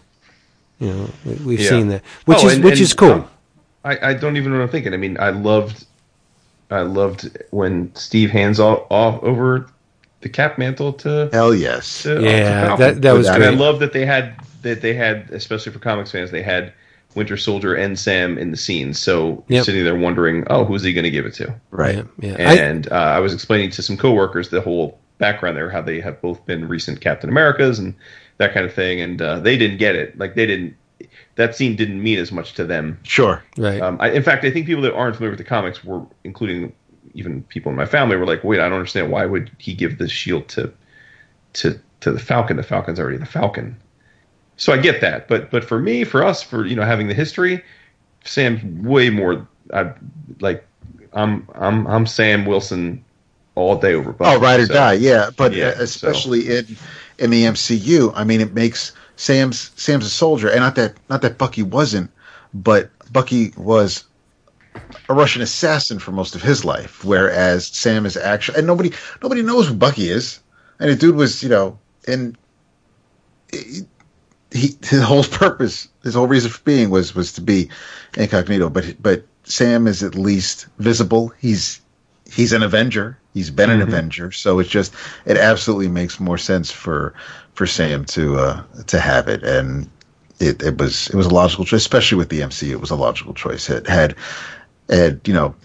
Bucky been found sooner, or didn't kill Tony's parents, then maybe there'd be an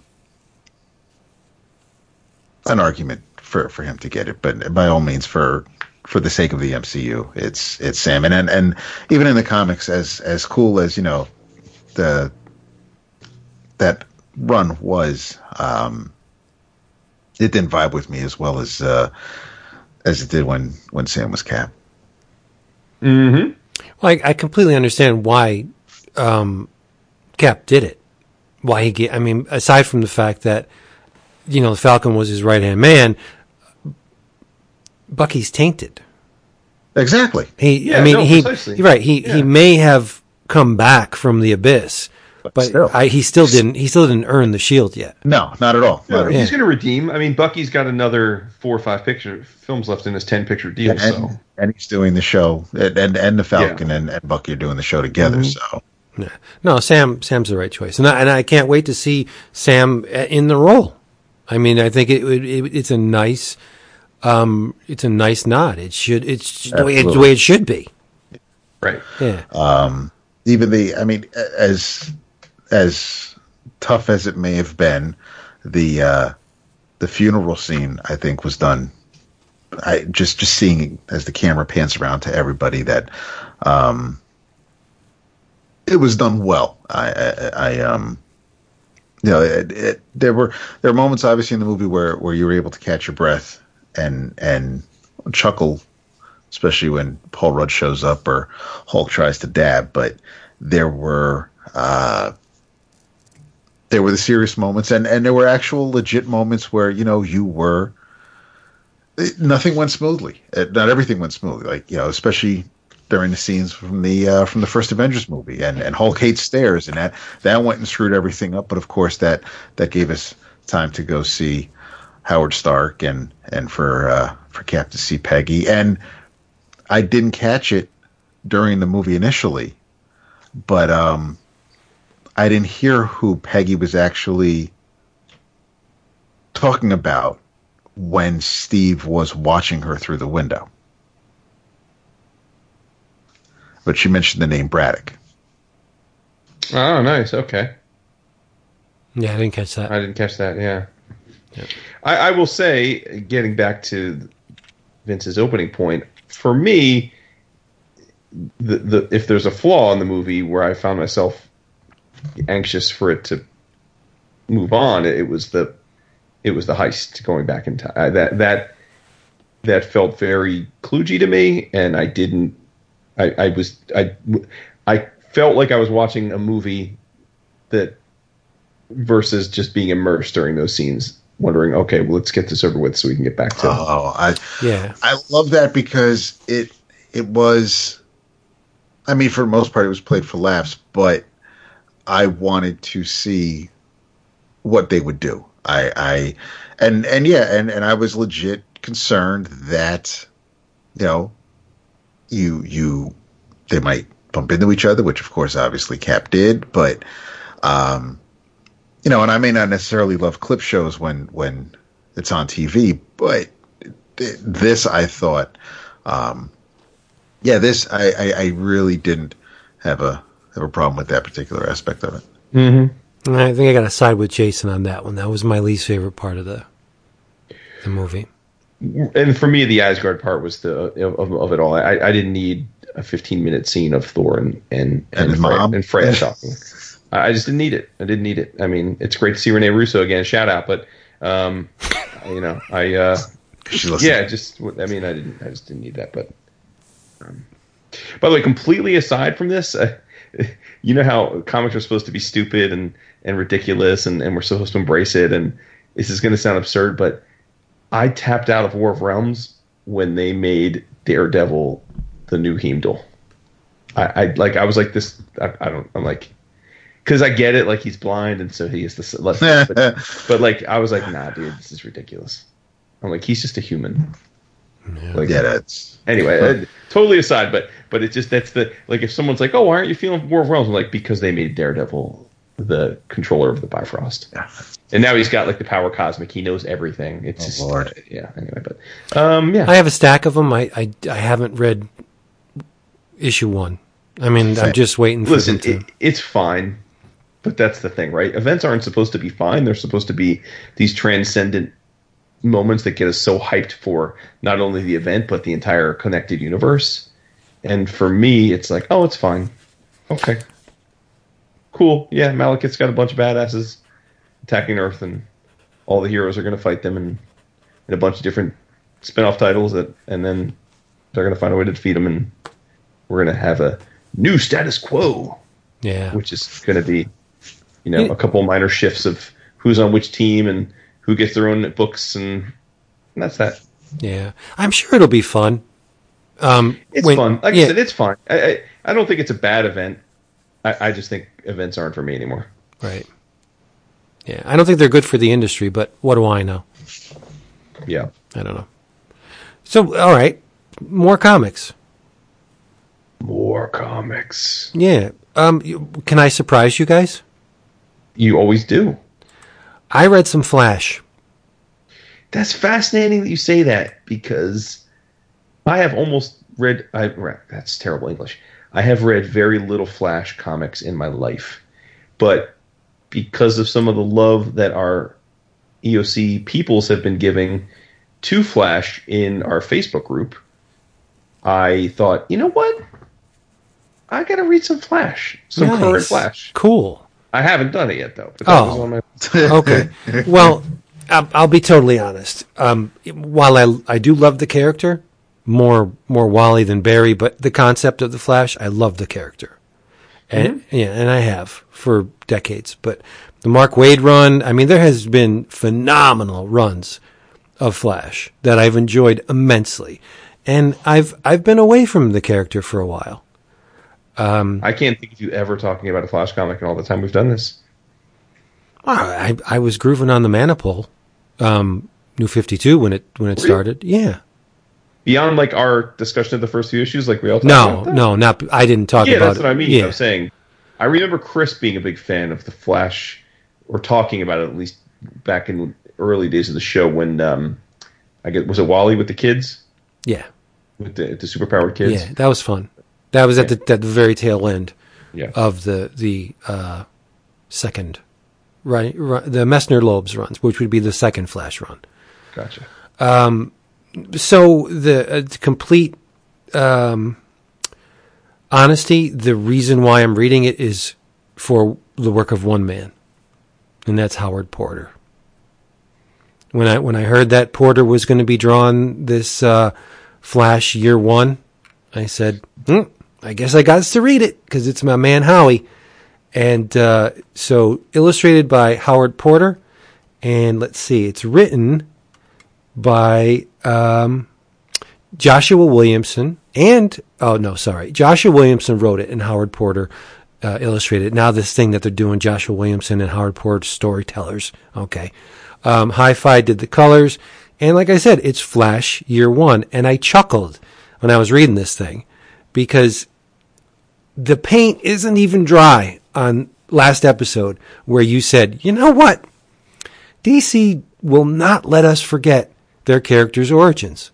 How many times have you seen the pearls and the gunshot and it's once again, we get the chemicals, we get the lightning, but there's a reason for it. And I had to go back an issue because at the end of 1969, Barry comes into the Coast City Police Department, his little room that he does his magic, and there's a character in there. And Barry's like, "There's the train." Yeah, hi. And Barry's like, "This is my room, dude. What's going on?" And he goes, "Who are you?" And it's this figure in a cloak. And he said, if I had a name, I guess you can call me Steadfast. And Barry says something about the Still Force. So I guess in addition to the Speed Force, there's something now called the Still Force, which I'm. Well, it's all different forces now. Yeah, I'm completely unaware of what the Still Force is. But this character, this Steadfast, tells Barry, "Here's the deal, bud." He obviously knows he's the Flash. He said, "You can't be going backwards. You can't be going back in the past. You have to go forward because the multiverse needs you to keep going forward in order to weather what's coming." And Barry's like, "What?" And he said, "You got to remember." And he hits him with this light from his eye, and Barry goes back to the time when he was a kid, and he's in his room, and he's surrounded by comics, and he loves comics, and he loves superheroes, and that's where this Batman Year One begins next issue. We're shown the Flash origin again for a reason. I don't know why, but I guess it's important because Barry's up in the attic and he's reading Mom's comics and he's like, "You know what? I love these comics because they're awesome because it's just classic good versus evil. There's no grim and gritty bullshit or anti-heroes or any of that. This is just fun stuff." And I'm like, "You go, Barry. You know what's up, my friend." And it's Mom. Mom is still alive. And then flash forward, we get Barry 15 years later, and he's with the Coast City Police Department. He's on the case, and August is there. And I guess August becomes a character called Godspeed.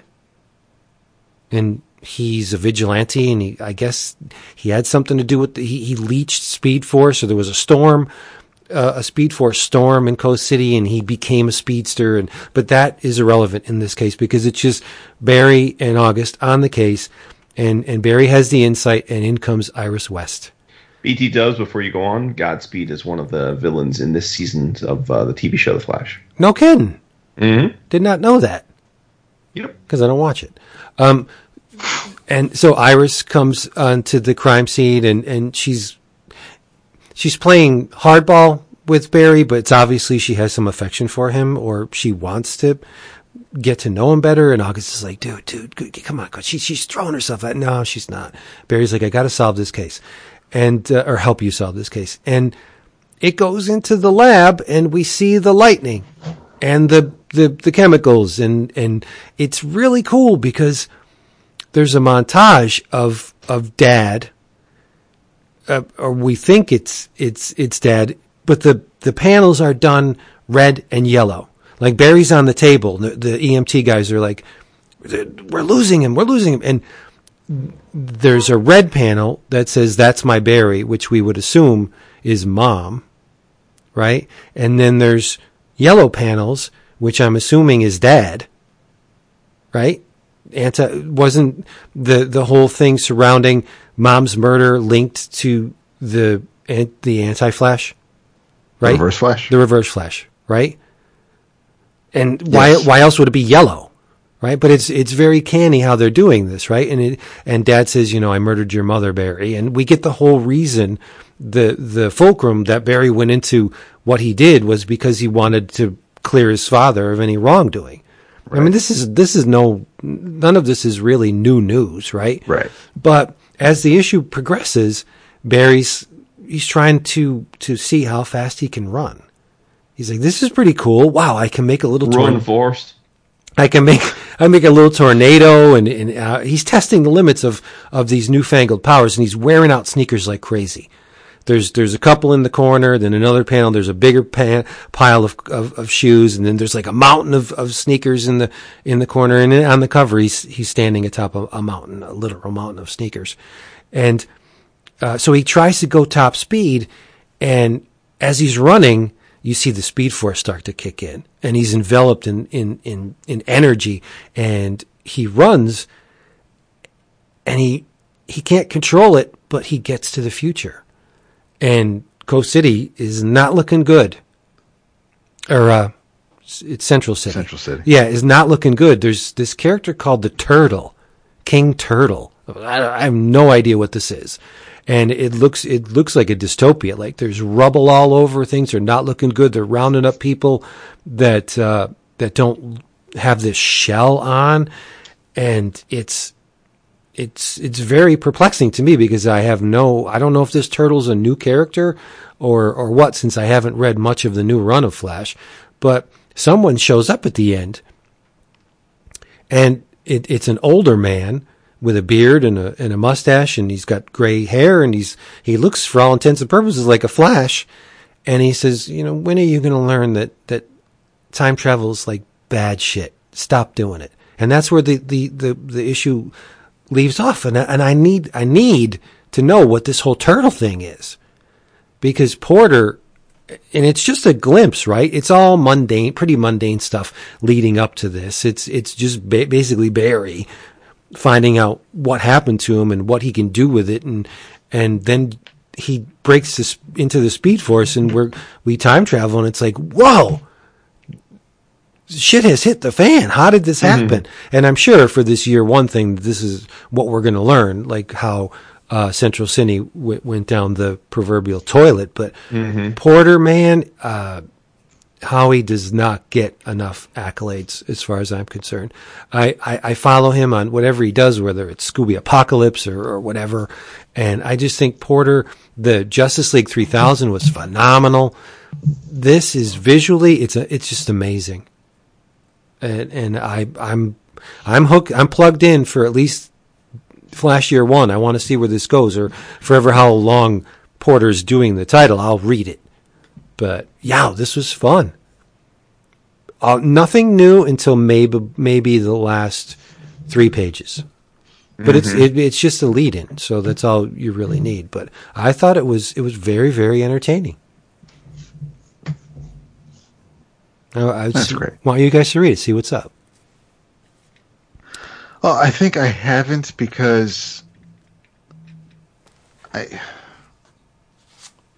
can only read Flash's origin so many times. I mean, I know it, and I guess it's a badge of honor that every Flash writer needs to tell his origin.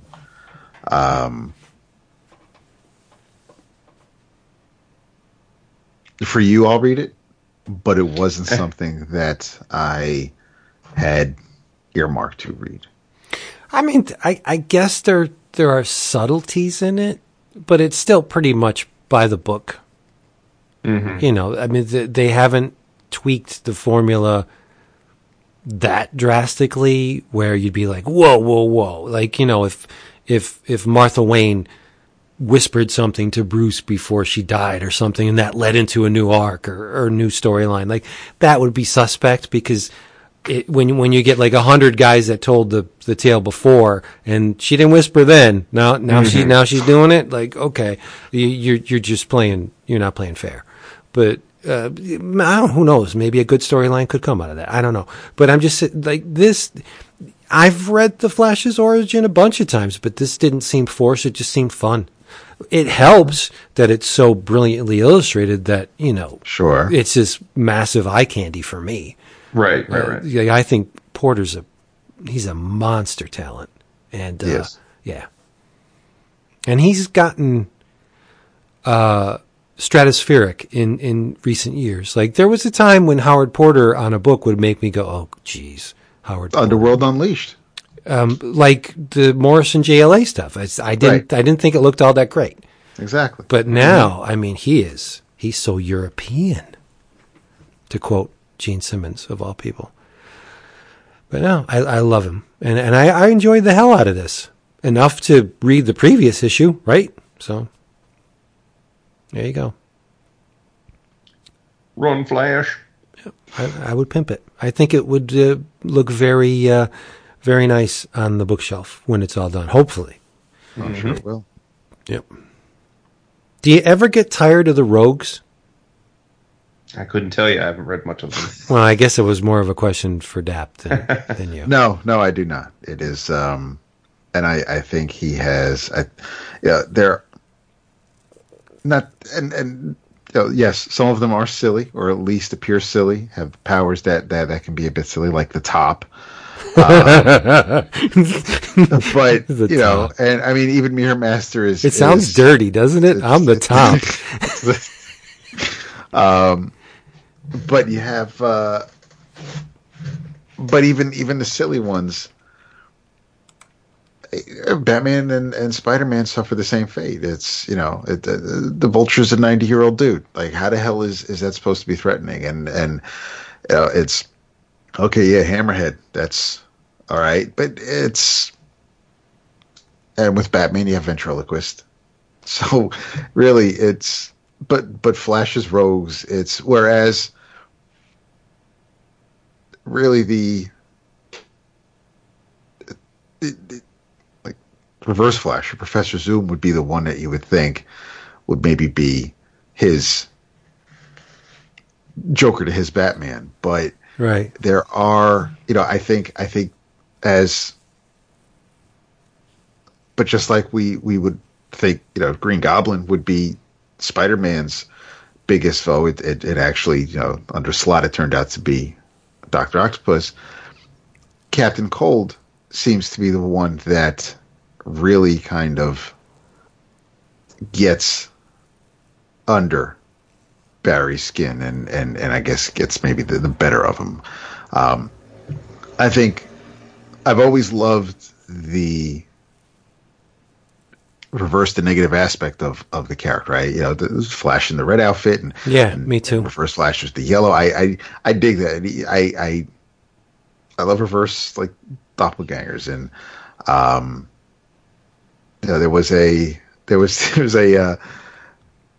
Spider-Man coloring book that I had, and I think it had to do with like Cape Canaveral, but the story was basically there was another Spider-Man, but in the coloring book, I reversed the costumes, so this way I knew when I was coloring it which one was the actual bad Spider-Man. I love that idea. I love playing with that concept of altering the colors which is when the Flash series started, and as silly as Tom Cavanaugh may have looked in the padded suit, I thought it was really cool that was the big bad of the launch. But yeah, same. It's I am a Barry fan, so and I've read here and there. I've read some of Joshua's Flash work, and it's not bad at all. I'm not. not poo-pooing anything. But part of it, I think, also when I saw that it was like, chapter 1 or year 1 or whatever, it was. I mean, we had Rebirth, and we had Rebirth before New 52. We had Rebirth when by Johns and Van Sciver, and then we had then we had the New 52. But it just, when it was announced, it kind of just triggered the feeling I had when they killed the flow of the momentum with the Green Lantern book following the Sinestro Corps War. And it's like, hey, and now here's the secret origin of Green Lantern. Even though we brought Hal back less than 5 years ago, here's the secret origin that's not so secret, except now we're inserting the Black Hand in there somewhere. And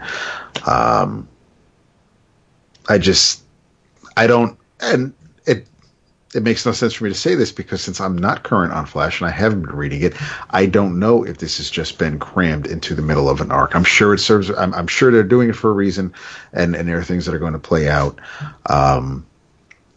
But because the Flash isn't something that I'm reading on the regular, I have no inserting his origin in it now. I'm not. It has no weight for me, so I'll listen. It sounds like it would be a good jumping on point then, for that matter. So I'll give it a read, Vince. Absolutely, yeah, it's a lot of fun. You don't need to invest a whole lot of brain power in it, because you've lived a lot of this, right? Well, not lived, but you've experienced a lot of this already. Right. But when you see this turtle spread, you'll be like, "What? This is cool. I need this. I need to find out what's going on." Yep. Gotcha. What else do we have? The turtle. I mean, come on. Come on. Conceptually, when your main character revels in speed, and the the foe of this arc is called the Turtle. Come on, that's cool. It's because turtles aren't fast. Nicely done. It's cute. Yeah, the forces, they were just like a year or two ago, the different forces. They deal with it in the Justice League. I know you guys aren't reading, but no, I'm waiting for the Sixth Dimension thing to wrap up so I can read it all at once, because it looks great. There's the Still Force, which the Turtle is a user of. Okay. There's the Sage Force and the Strength Force. Or the Strength. The Strength.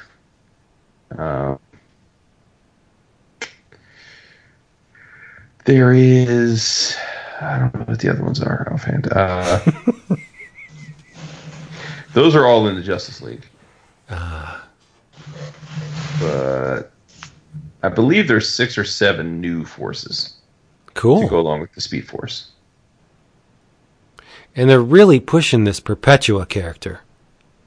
Like, from the pages I've seen, maybe the recent issue or the one back, that this Perpetua she's in it. Like, and I've, aside from that 25-cent issue, that I've never seen this character before.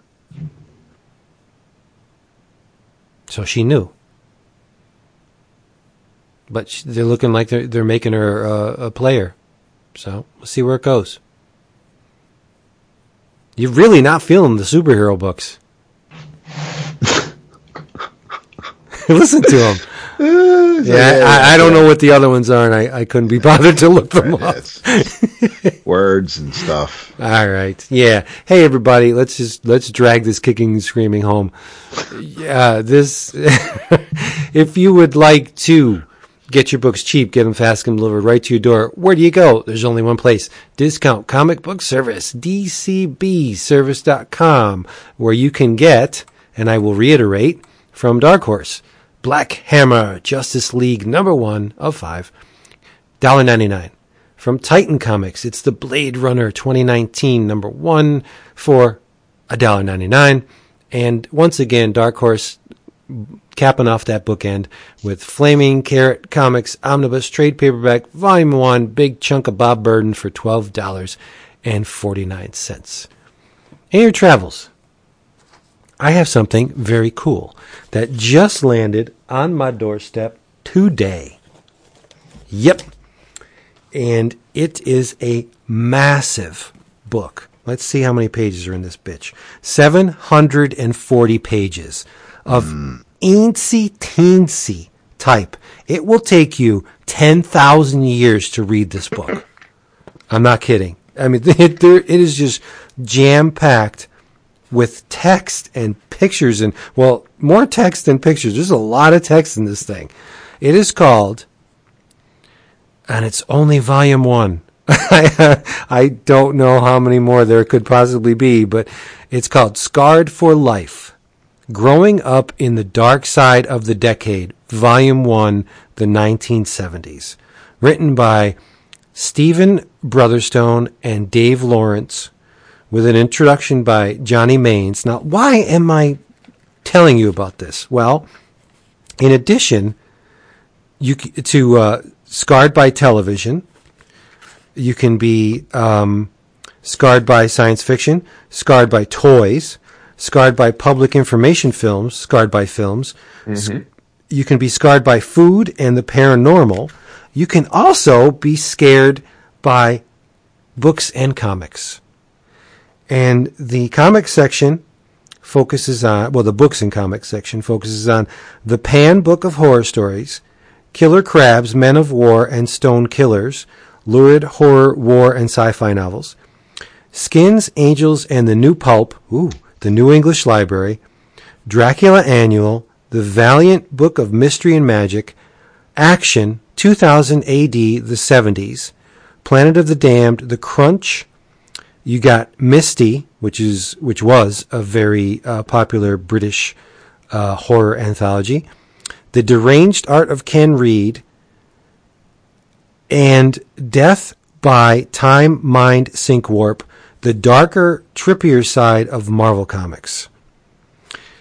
And this is what this is it's a British interpretation of life in the 1970s, of pop culture in the 1970s. Comics, movies, novels, anything pop culture, they look like they tear it apart in exacting detail, just judging by the text. I mean, it is just staggering how much text is in this thing. But it's very inexpensive. I think it was $20. And it will probably set you up for the rest of your life in terms of reading material.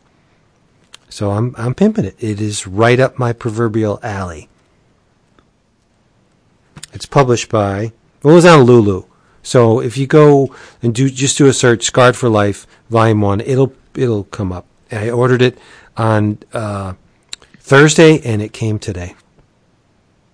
It's pretty amazing. But like I said, it's a British perspective, which is okay, too, because I have more than enough American perspective on the 1970s. I need to read some British stuff. And here you go. Here you go. Yep. In your travels, something else that I found that was entertaining. It's another Dunnard one. It is the second issue of Fair Lady from Image Comics. And Brian, I want to say Brian. Yes, Brian Schirmer, illustrated by Claudia Balboni. I am digging the mystery aspect of it. As much as I enjoyed the first issue, I think I like the second issue a smidge more. You get a little bit more detail as to what kind of world this is and who these characters are. In the aftermath of the War of the Harshland, there was no longer a need for a standing army. Former soldiers struggled to re-enter society. Some found employment, some turned to crime, some became the first licensed investigators, the first fairmen. Jenner Faulds posed as a man to fight in the war, When she returned, a wizard hired her to oversee security at his tower. In her free time, she takes on cases no one else cares about as the land's only fair lady. And there's a whole this particular issue in this mystery she's been hired to solve. There's some cover up going on and some double crossing that people need to exact revenge on. I kind of didn't see this coming, and I dig the I like that it's not a swerve for the sake of you didn't guess it because this character was never introduced. It was it's pretty much there, but it's told in a way between the flashbacks and the scene changes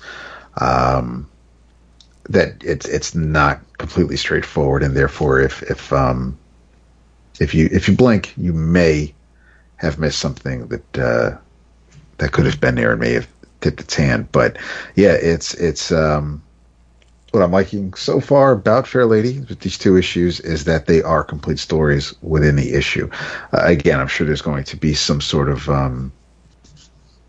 there's a thread probably connecting the issues that may be revealed as time goes on. But for now, I'm liking it quite a bit. I think the art is clean, a little sparse in some places, but serving the purpose. If there's not a lot of background information going on, it's because you really should be paying attention to maybe the characters' faces and their expressions. But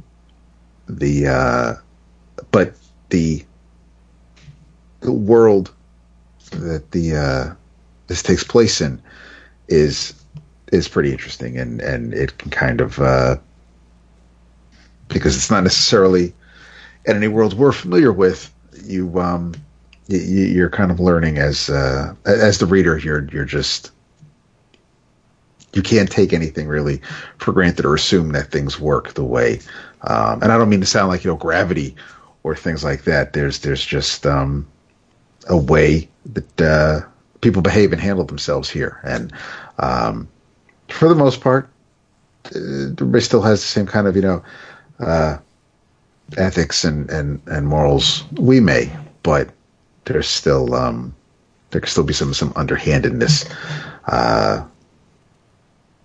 as depending on your mindset, people may find that to be the easier way to get things done. But yeah, I'm enjoying it quite a bit. This, and it reminds me a little bit of Gogor, especially with the setup with this world. But yeah, it's still following that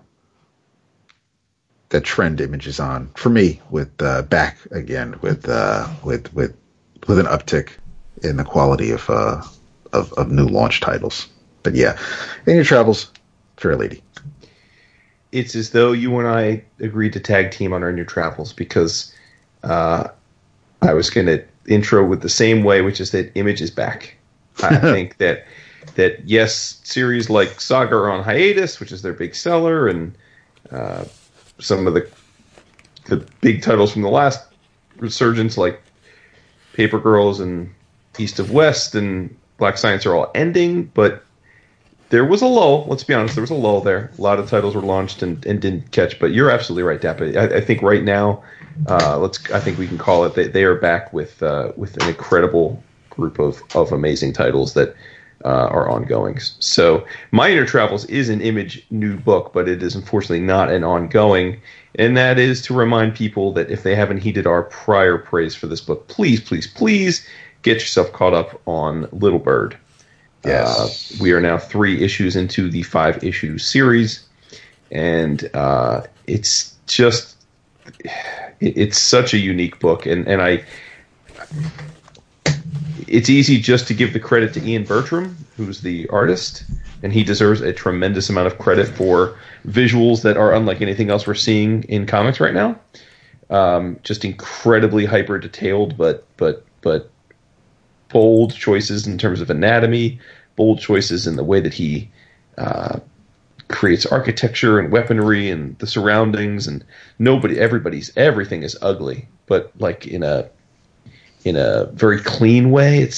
But it's a grotesque book. The book is a sight to behold. But also we got to give love to Darcy von Polgeest. I don't know if Darcy's written other comics. It's the first I've heard of her. And if this is really her debut in comics, god damn, talk about an amazing debut.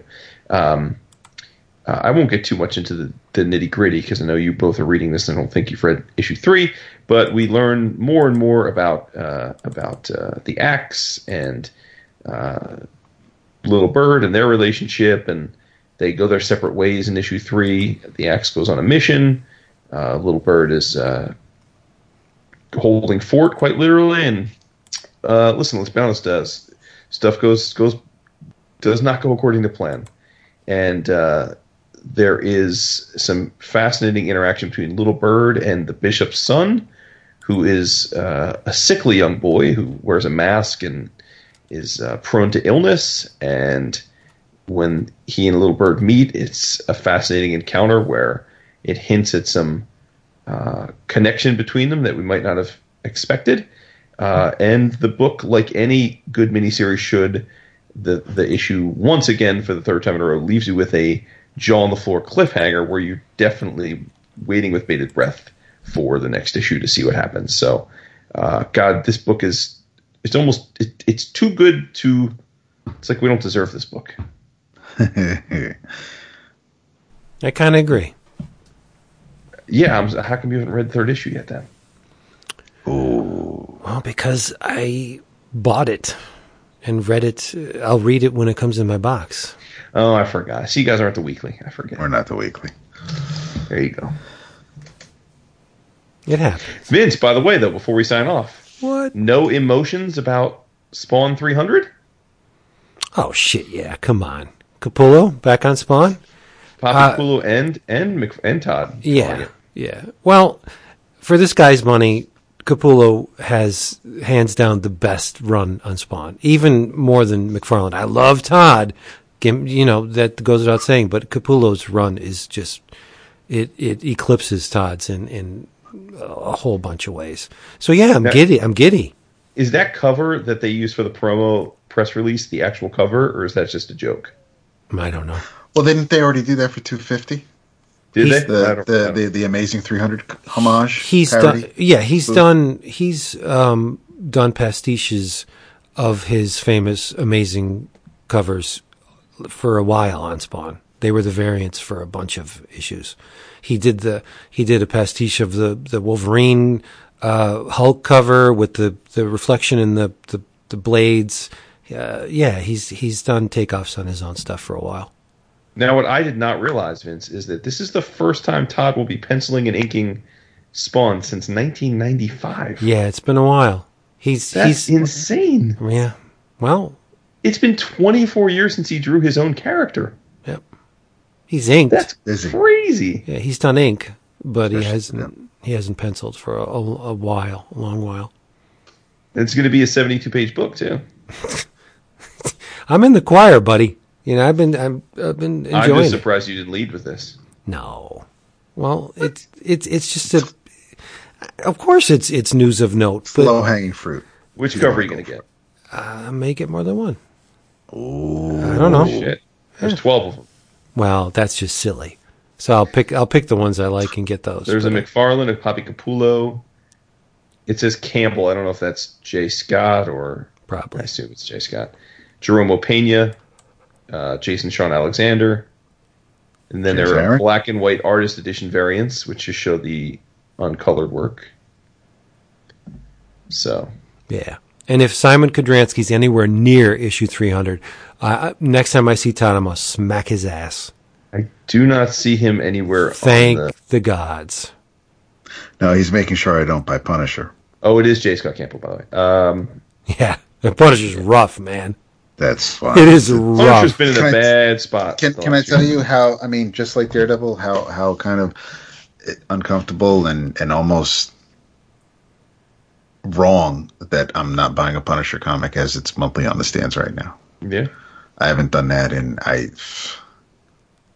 I don't remember, Well, but it's. You put Kodransky on a book, it's going to happen. You dropped it with Becky, right? When Becky Cloonan took over?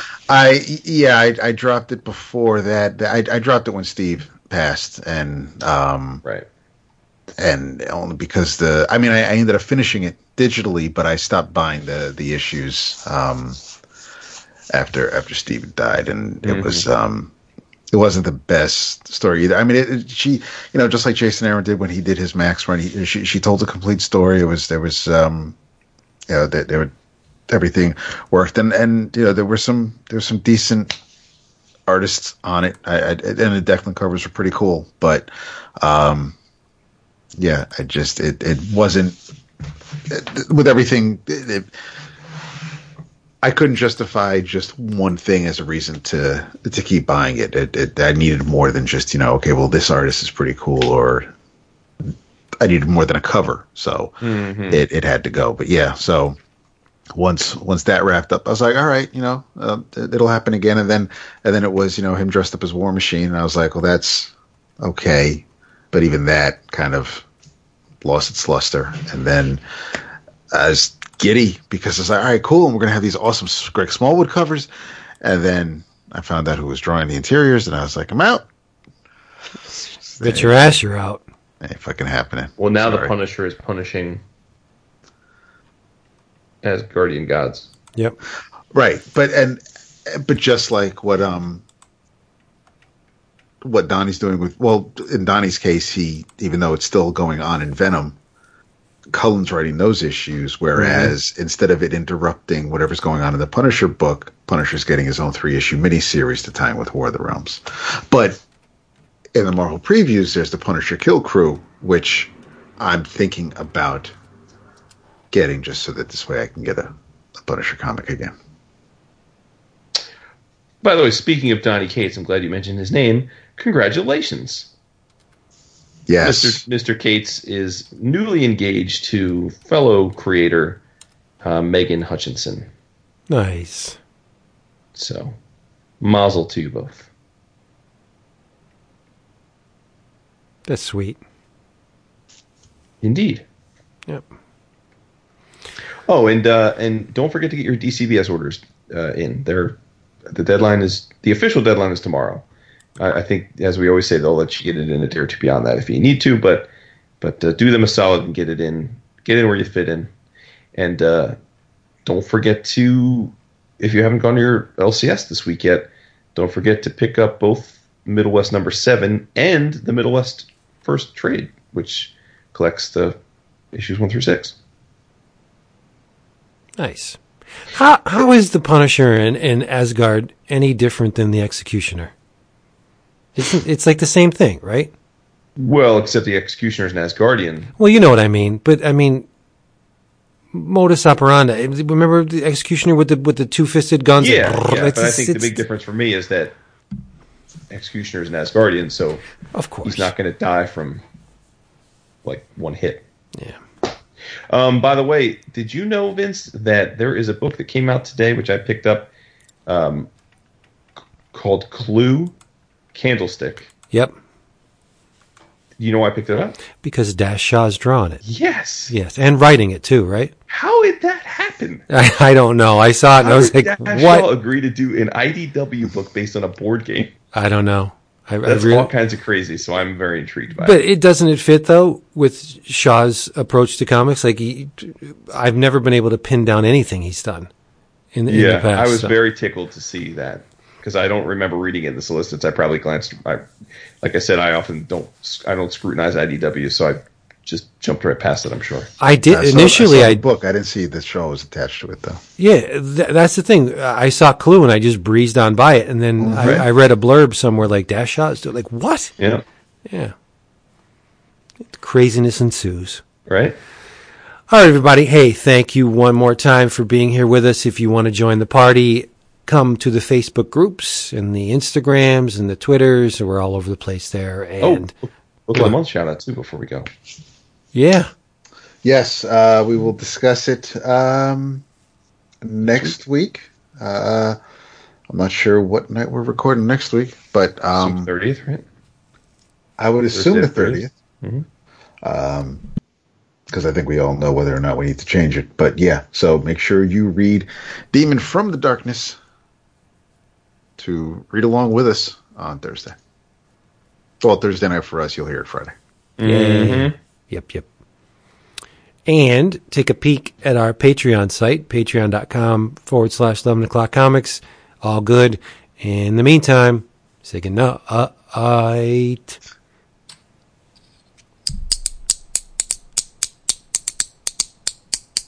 David. See, I don't have a pen I can click, but No, the beer bottle. oh, nice. Yeah.